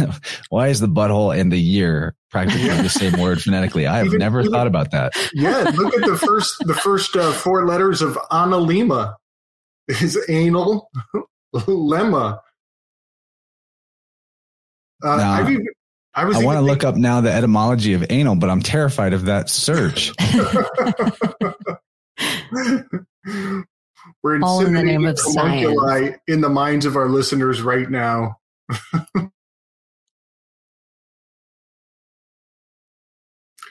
So I just put a couple links in the Vibrant telly to a fellow who I really enjoy, UBTV.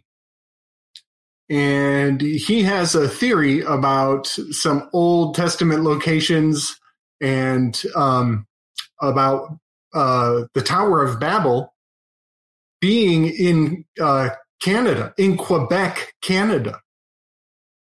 And I'm going to shoot a couple links and some images from his video. But it's really compelling because he has this one spot that is visible from satellite, from Satelloon. You can see this one location in Quebec is a ring of water around an island. And the accounts of what the Tower of Babel, the dimensions of the Tower of Babel, it's a 3-day walk in a circle to circumlocate the base of the towers 3 days. And that's the exact size of this dimension of this lake. And the hill in the middle of that island is called Babel, Mount Babel is the name of the mountain in the middle. So I'm going to send some of that, Robin, if you're interested, you can check it out and let us know how far away is Quebec from you? Depends on where it is, but it's pretty far, man. It's like, I think Ottawa is 6 hours or so. Okay. Yeah, it's a very compelling argument. I know you Canadians are up to no good. Yeah. Exactly. Well, especially the frogs over there in Quebec. Okay, so I gotta just like to finish this whole anal part of the conversation. And to put a plug in this. Stop. I thought that and I was like, I can't say that. Anus in Latin means a ring. So that I guess makes sense how it became described that medically, that word, but interesting. So it's like, has a lot of possible etymology to it, but probably the closest maybe would be like aura in the Greek, maybe, which is the season or time or year. So Uranus is like saying the ring of the year, the ring of the seasons. So that's that makes a lot of sense now. Or it could also be in a more, it says here the German etymology has to do with Proto-Germanic, meaning like out of, out of or original, as in like from something. So, out of Uranus. Out of honest. But it's kind of interesting if the means out of or original, then the honest, the original ring, that's the one that came before Saturn, right? So it's like the ring before Saturn, who's the ring master. I don't know. Nice. Just some thoughts about it. I was thinking about. Doesn't your butthole develop before your brain? Yeah. Whoa. Really? Mm-hmm.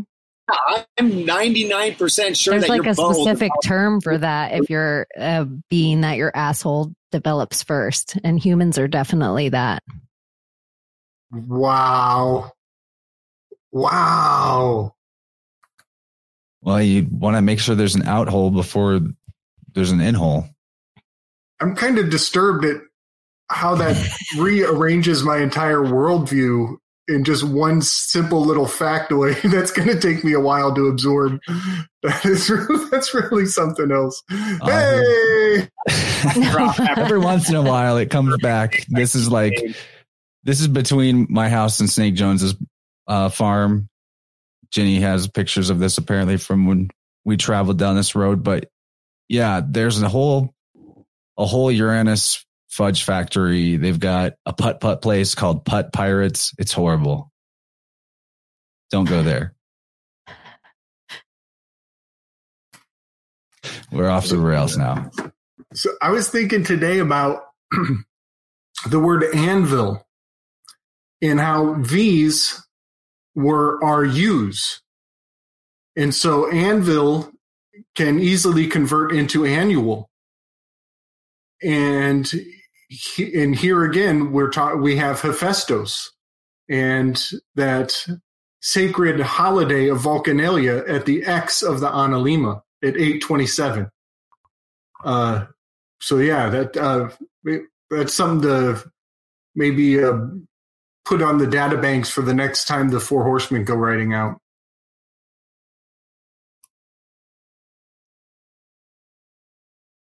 Yeah, we will be doing that soon. So how can we take this away from the Anu of it all?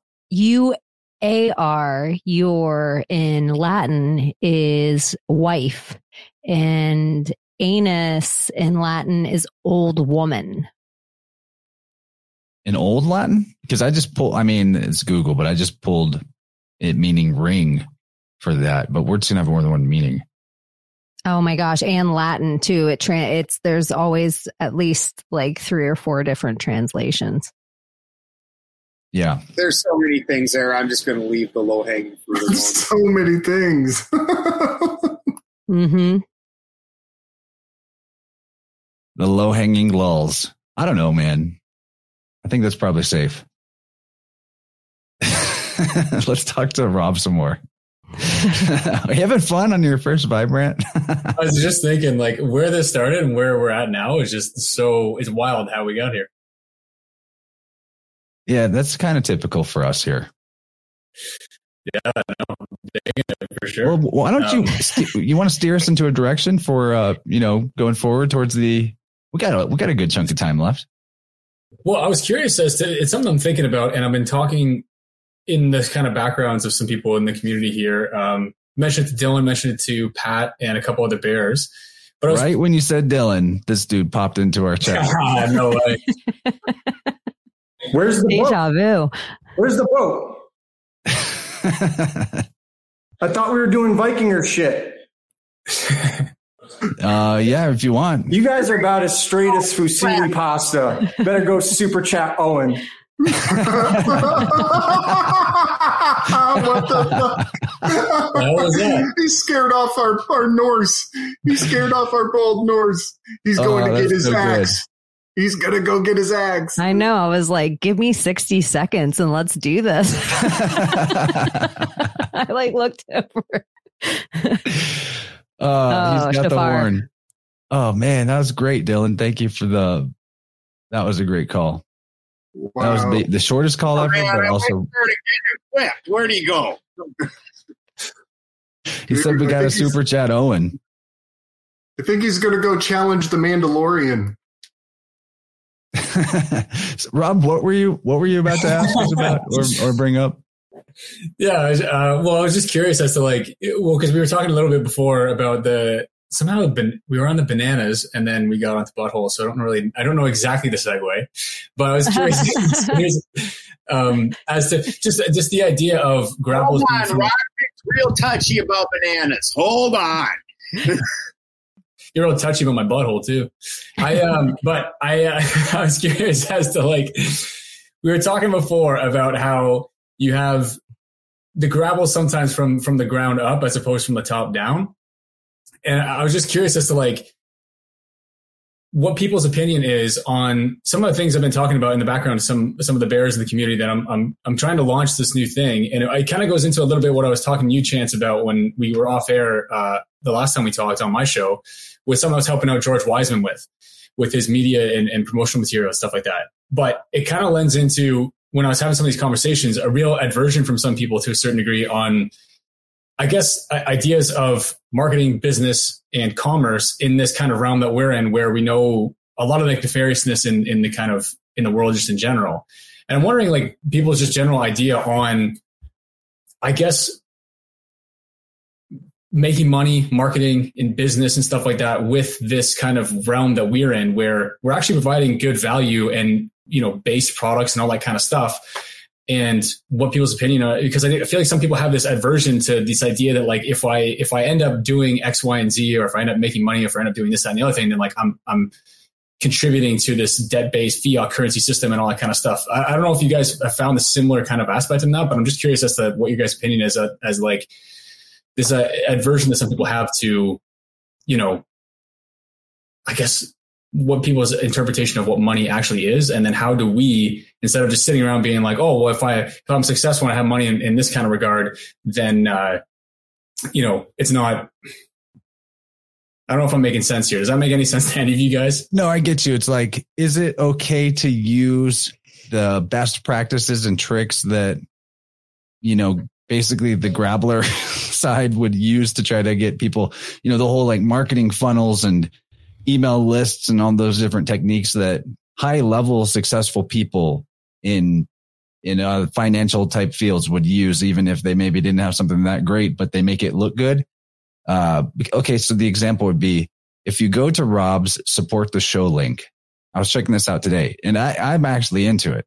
You've got a really great landing page that is, very similar to what you would see any highly professional sort of marketing funnel create, where you're following all the best practices in terms of making the appeal, posing the question and providing the solution in a quick, visually stimulating, non-confusing way. And is this bad to do? And I think not. That's the value of being a podcaster too. People can get to sort of see your personality. I think that this is cool though. It made me want to step up my game in terms of how I present my affiliates and products that support me for people that buy through me, but also I know are good for them and would be completely worth their money. So I think this is good, but I'm sure the others would have stuff to weigh in about this.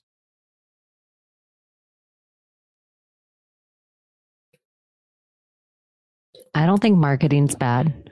I don't think, I think a lot of big, huge, evil corporations have spent billions of dollars brainwashing people. And so all we can do is unbrainwash them from where they're at right now.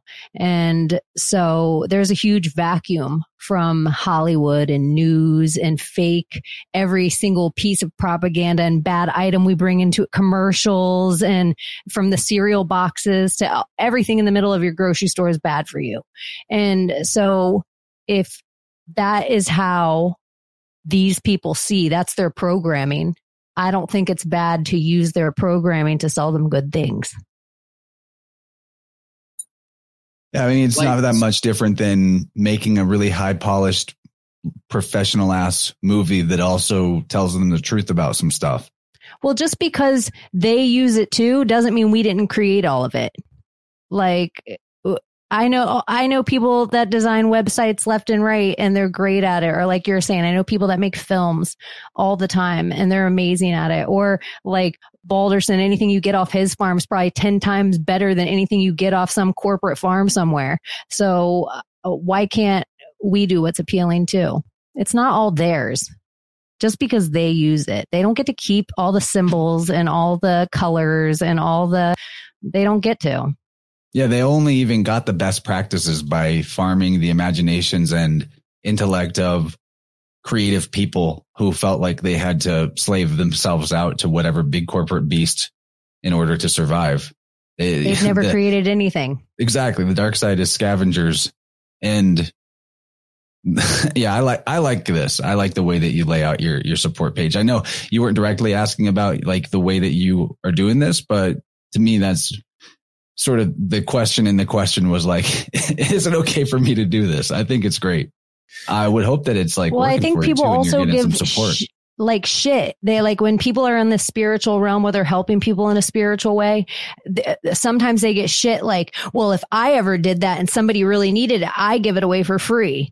And it's just like, but this takes me time and it takes me value. And it's the exact same way as like, yeah, I'm sure Balderson would love to send us all tomatoes, but unfortunately fertilizer and time and land and all this stuff takes currency in this world. And so there's this thing that I watch happen over and over again in guilt spiritual people that they shouldn't be charging for their thing. And the number one reason that I would just say, I don't charge for even my podcast, but energetically, it's so wearing on me sometimes. So I can't imagine if I was doing Reiki and attaching to somebody, like, it's not because it's a financial thing. It's the same reason you can't give kittens away for free, because someone will go feed them to their snake and pop the head off another one.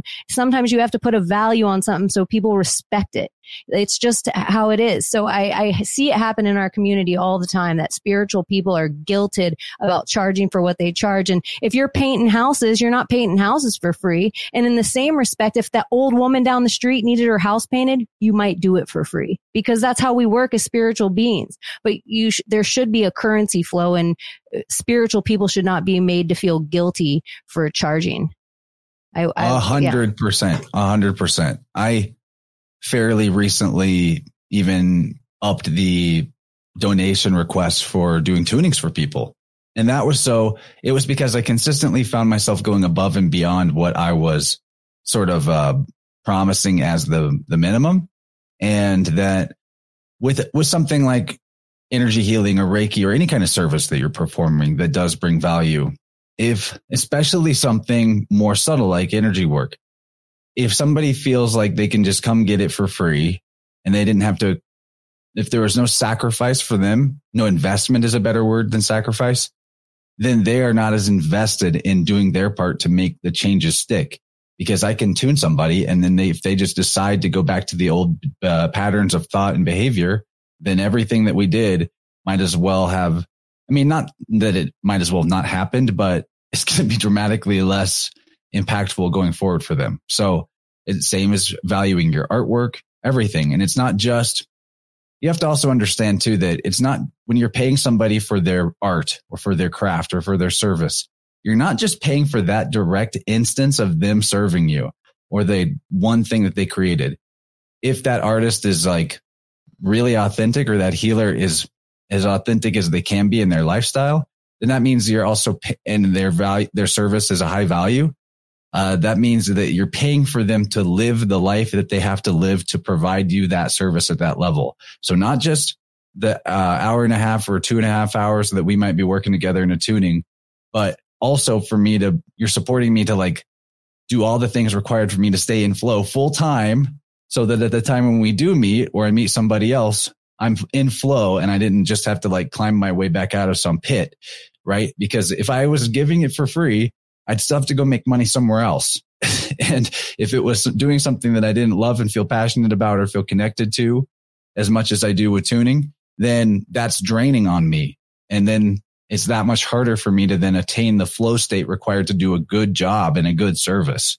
So everybody out there, what you have value, and it's important to value not just the service you provide, but also your entire life. And that value should be able to be spread out and translate to your entire lifestyle.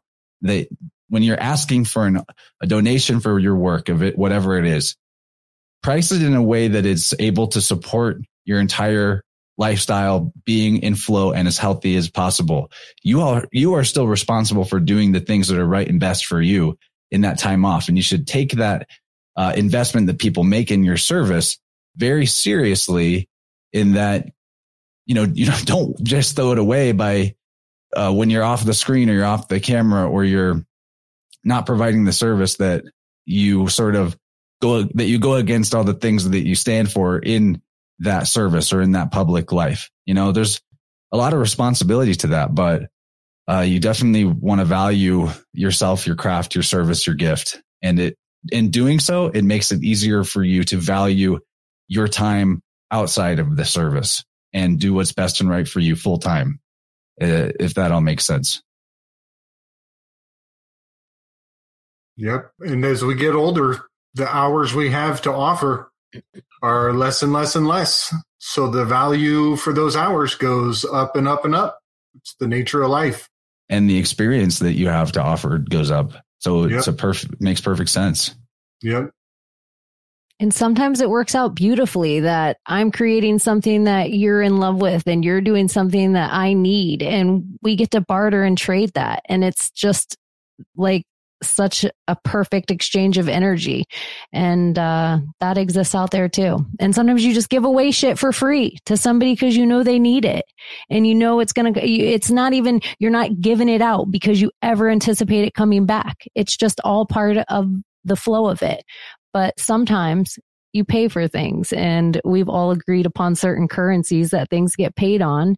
And, it should be okay, especially if you're getting high quality, good things, whether that's spiritual or material.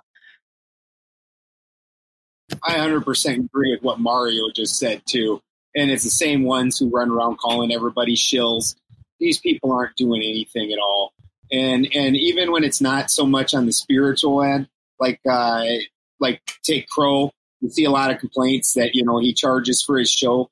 Like every time I go on Crow, I spend weeks putting together a 2-hour presentation that I have to know very well, and it has to be presented really, really nice. And he takes and records that in multiple ways, and Jason cuts it and makes it real nice and edits it like Jared does for me. And a lot of work gets put into that, plus his channel, the money it costs for the server, everything else. And apparently they think that only the independently wealthy should be putting out information, because that's what that's what you have to be in order to put this out and not have to support yourself, is independently wealthy. That's part of why without Jared, before I did that, and I was getting tips and things like that, and have some subscribers on my channel, which that covers Jared. My show was shot on an iPhone, and I came in and did things. It's just, this was stuff I did anyway, so it was real lucky I had a ton of information. But the production of it was garbage. There's no two ways about it. It still really is. I don't even have a headphone or a microphone. Everybody else got like nice little setups, and I'm just like, man. Yeah, I mean, I guess when I asked, it was sort of rhetorical, and I knew this was kind of the answer, but I was curious as to what the sort of temperature was, because I had noticed that before, and it is the idea of like you have to I understand what money is. I understand what people's aversion to that to a certain degree as it functions in our society right now. However, it doesn't negate the fact that it's just a medium of exchange where if I was to say to Balderson, I'll do some stuff for you, and he'd be like, okay, well, I've got like eggs I can ship up to you in Canada. It's like, well, it's not going to work by the time I get here. It's like, okay, maybe if I give you a coupon that you can use anywhere in the world for anything that you want, would you want that? And like, yeah, well, that's money, right? And I just think that there is this kind of idea of when it's these different kind of aspects of value, people either, if you become wealthy from providing a great service and a great value for someone, I feel like it's very detrimental to like the movement of people, going at this in a realm where they think that it can be a useful alternative to go down, because then the very idea is, well, if you're successful at it, then you're a shill. You know what I mean? It's that idea of like, but it doesn't make any sense, because for me personally, just to talk about this a little bit, because I didn't know you were going to bring that up on the screen there, Chance. But yeah, like that thing that I made just for the offers on my podcast, I reached out to George and I was basically like, hey, I have this idea for this thing, because I had researched affiliate links once I found them from the show. It was one of the things that opened my eyes once I went into this podcast realm.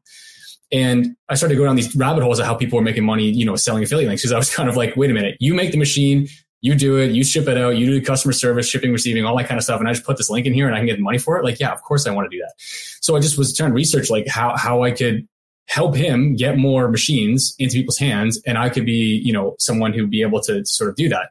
And to make a long story short, I reached out to him about like that video that I made, because I noticed that people were doing this, were making these video sales letters. And all it is just highlighting the best clips from his shows, from Crow and stuff like that, synthesizing it so that when I have Chance on, or if I have Balderson on, or any of you guys on, instead of taking them straight to the page of, here's the thing, give me your money, it's a pre-sale thing of like, hey, here's all the best hits. Instead of going to listen to a 2-hour thing, here's this really nice kind of looking sales letter sort of thing, and now you want to buy it. And I don't say this in terms of the fact that, is this a great thing that I made or whatever. I'm just saying that like just that one alone, just switching that up a little bit that you pulled up there, Chance, basically increased the sales of that machine from 1 month to the next month when I just launched it like last month, increased the sales for that machine by 460% on my show, just on my show. Right. And it's kind of like those ideas of like, well, how can that be a bad thing if more people now have the AquaCure, which is an Unreal machine, and it's just another kind of way to package it to get it to more people. Do you know what I mean? I find that sometimes it's a bit. Yeah. Like I want to show that your video to my mom and dad, who since I met George, have been trying to talk to them about the AquaCure, try to get them to watch my conversation with George. They flat out rejected it because A, it's too long, and because B, George talked a little bit at the beginning about like inventions for fuel saving. And so they thought automatically he must be a con man, because nobody can invent something that makes you save gas in your car. That's impossible, apparently. So I think that's amazing. All your motivations are correct. It's sort of, Crow says this all the time. Intention is everything. Your intention is that we all get supported. Somebody gets a machine that's really good for them. And you know what? I didn't even know that I had sold a few AquaCures over the last little while and got compensated from George. And to me, that's huge. That like supports me for a good chunk of time. And those machines are going to be valuable tools in those people's hands for ever, presumably.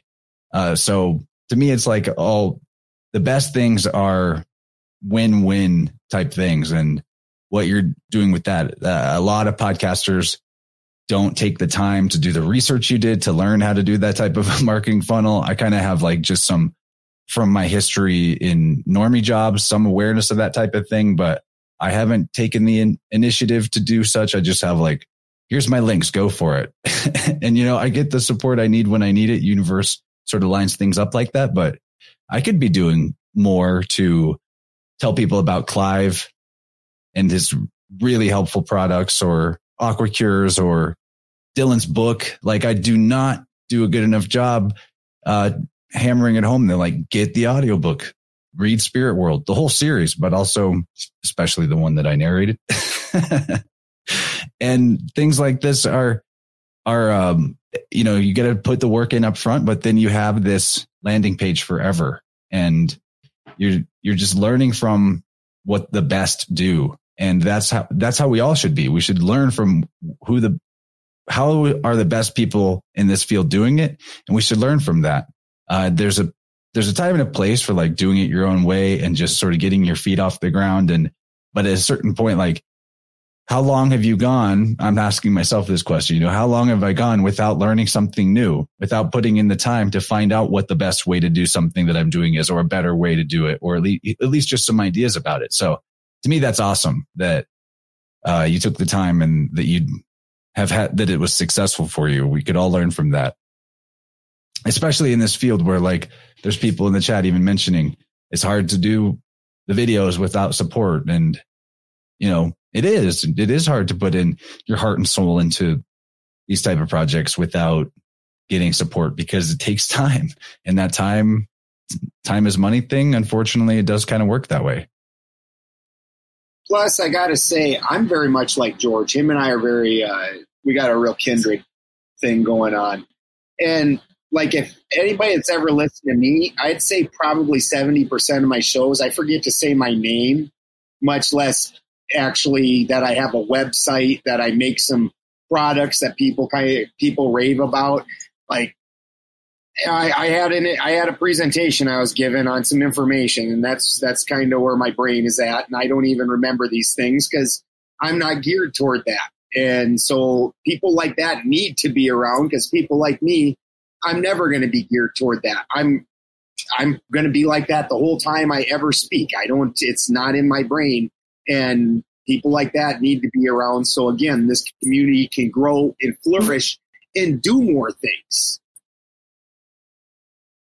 And look at everyone's phone. Look, whoever you are out there, you pay $10.99 for your Netflix. You pay $7.99 for your Hulu. You pay $2.99 for your Candy Crush. You pay $1.99 for your whatever. You pay 99 cents for this. You have all these services that all are octopused into you every month, but you can't pay for good information that's behind a paywall of people that do real research and spend time and hours and conversations and go places. You can't spend money for that. Then I'm not here to help you. Like, you need to like if you're really out there paying for Netflix and then guilting people that are spiritually helping you or providing you good information, you're in the wrong place. And there's so many people out there. I hear it all the time. And then I also hear people, well, I give my stuff away for free. You haven't put in your 10,000 hours yet. Your shit isn't as good. Unfortunately, that's the way it is. Usually you will give if you just learn how to cook a hot dog, you're just giving anyone who wants that hot dog away for free. Here, you want this hot dog? Spend your 10,000 hours becoming a chef and let me know how much of your food you're giving away for free. So it's just like however much time you've spent perfecting your craft, that's how valuable it's worth. And then you should honor people's 10,000 hours by paying for their craft. It's fine. Or you could just go pay $7.99 for Netflix and Hulu and, your movie, and $4.99 to watch Maverick on HD.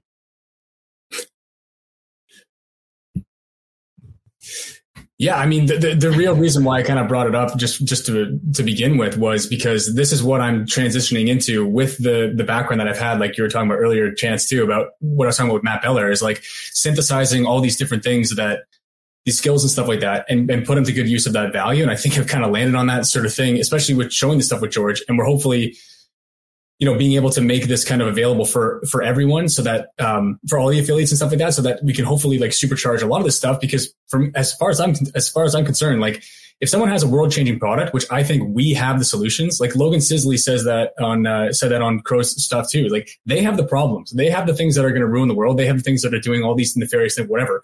We have all the solutions. But for me, I'm like, well, what are they using that they're crushing with?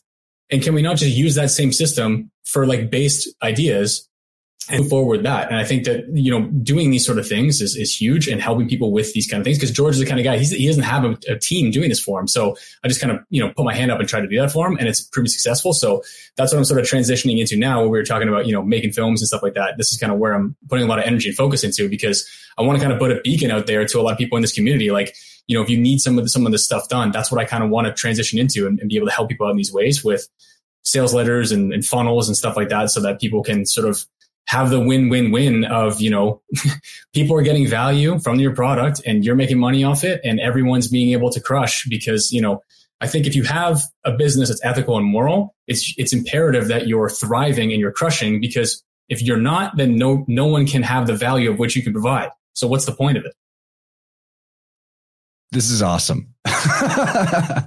This is awesome. So many of us need to hear this right now that are creators in this content field or aspiring to, because it is like you are lighting a beacon. We should be crushing. We should be crushing. This is this is high level shit. The conversations we have, the solutions that we have, it should be reaching way more people. And the strategies, like everything's a tool. Every strategy is also a tool. No tool is inherently good or bad. It just depends on the intent and what it's used for. So that's brilliant, man. Might want to maybe just save myself some time and hire you. Right. And what you're going to see with it is where we need to start putting our distinction of putting somebody down is where you got like Owen Benjamin, who he takes his money and builds a little Bertaria community where other people can come and do this thing and start expanding out into their own community, and has his Bertaria website and app that so people are connecting and trading. Or are the people that you're giving your energy and resources to doing things like getting diamond studded glasses and wearing Versace and things like that. So it's not that the resources were the problem. It's that when you saw that this person went very material and egoic with the resources, that person no longer deserves your resources. If the person is doing something like Owen is, where they're building a bigger community and helping free the people, they deserve your resources. They need resources to continue to do this.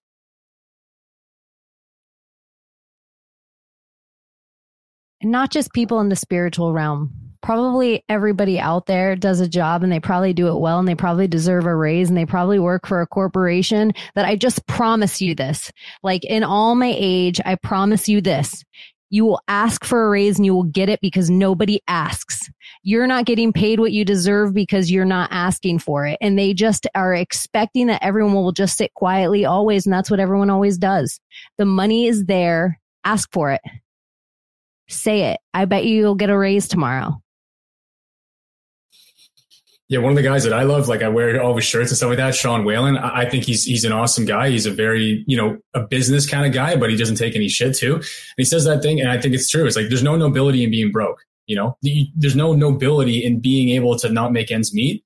Because I truly think like if you could help more people, if you had more resources and more of those kind of things to offer, but you can't because you're just scraping by because you have nothing, you can barely even do it, then you're by virtue like not fulfilling more of what you're actually supposed to be here to do, which is helping people and adding your value. And I'm glad you guys are kind of on the same page here, because I feel like there was, when I was sort of kind of testing the waters about kind of going at this, I feel like there was some not immediate pushback, but just sort of like soft pushback of like that idea of, again, like the spiritual side of things, like, oh, these things should be free and this, that, and the other thing. And it's like, man, I don't know what the problem is. If more people are getting your stuff, they can get more value easier and you can deliver to them in like the most streamlined way possible and all that kind of stuff. And then you get the profit from that too. It's just like, I don't know. I feel like sometimes in a lot of these kind of realms and like, this sort of like truth community or whatever, sometimes is very this race to the bottom of, well, what are we going to do? Just sit in a hole until we're done here? And like, we just kind of wait for this whole thing to happen? Or could we just crush and leave them all behind to like run off a cliff? Yeah, I think that there's a real problem with some of the echoes of various dogmatisms from the downsides of like Christian doctrines and things in terms of how they're interpreted, or, like this pseudo Gnostic thing that like life should be suffering and the world sucks and therefore I should suck and I should also be suffering. And if I'm authentic, it should look like being poor and broke and having nothing. But the fact is, this is an abundant material plane. We could all be crushing if we want. And I do think maybe part of it is that we need to, like Dylan said in the comments here, branch out to different audiences outside of our echo chamber more and find ways to build those bridges, even if it means like, I don't know, being a little less esoteric in certain conversations, or like asking to go on podcasts that wouldn't normally expect to see somebody like ourselves on. But that also will infuse new blood into our circles and the messages we have to share. And like, we're practically our own little thing that outside, like beyond the larger quote unquote truth community, the network of shows that I feel that, and collaborators that I'm continually working with here, it's starting to become its own minor content network. It's pretty cool. I can't keep up with everybody's content, but let's start moving our way towards the wrap up, guys. Feel free to take your time, but if there's any closing thoughts on any of the things we've talked about so far, except buttholes, feel free to, take us away. Baldy, we'll start with you. I just wanted to say, in case you didn't realize it, because you're having questions, you're appreciated, Rob Edward, and we need guys like you in the community more. That's all I wanted to say. Yeah, this has been really awesome to get to know you and see your mindset a little more. We'll have to for sure have you back. And once you're a Vibranter, you're always welcome to call in any week. So, keep abreast with us here, and we'll for sure be collaborating in the future. I want to know, I want to pick your brain off the air about your idea in terms of like sharing some of this marketing material you've made, or me possibly getting a little bit of help, like a little coaching, to get it going on my own. I've got the aptitude to do all the things that you're doing here, but maybe like we could have a little chat off the air, and I could hire you for some amazing improvements to my affiliate stuff. Very cool. Cheney, what are you thinking? I think it's all pretty awesome. I think everybody's different, and everybody has a different skill set. And the world that we see existent out there, there's no reason we can't fill all the holes and fill them with good people doing good things. And there is enough going around. Competition and scarcity are all fake. It's all by them. So yeah, I think I've just noticed in this community and of my show or more shows, everything just seems like it's getting bigger every time. Like our Fibonacci out of just is changing things. I think everybody's is. Gabriel.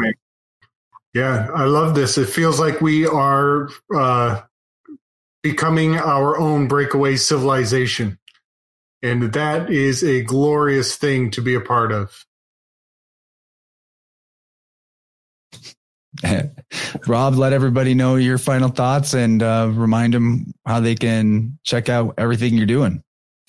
Yeah, well, I just want to say I really, really appreciate being on here. Like I said from the beginning, I look up to a lot of people that you've had on here, and everyone on the call here as well. So just being able to connect with you guys, I really, really appreciate it.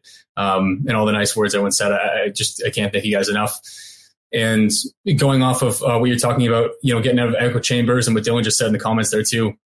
I think really supporting this group is huge too. And yeah, the fact that, there's so many views and not a lot of sales on certain ends of a lot of different things is just kind of like, we really need to kind of support each other. And, I think like Owen says a lot is support what you like, or what you like goes away.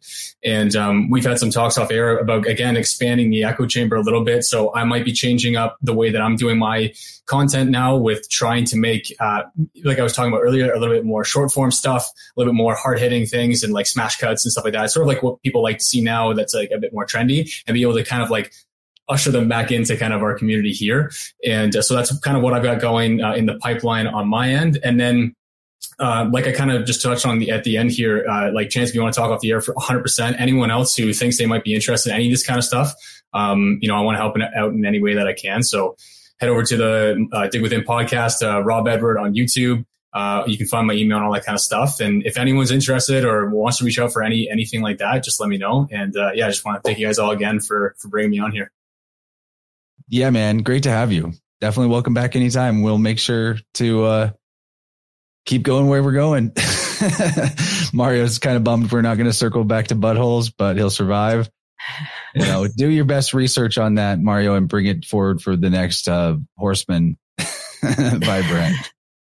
Oh man. So it's been a great night, guys. Love you all. Check out Weaving Spiders Webs on YouTube for the flow state following this. And yeah, awesome Vibrant.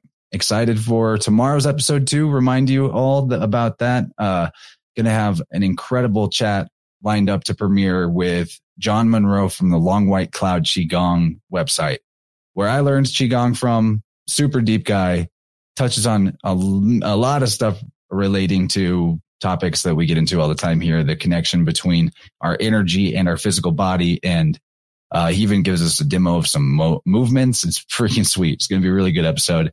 And as usual, check the show notes for links to all my affiliates. Since we're talking about these things, support me, support Dylan, support everybody here. Baldy, Rob, Slick Dissident. Gabriel, you need to set up a channel for people to like send you money in some way though, for real, buddy. You need I love it. I'm down. I'm so down. Yeah. Follow all of these people if you're not already. And thanks everyone in the chat. Much love. Talk to you soon.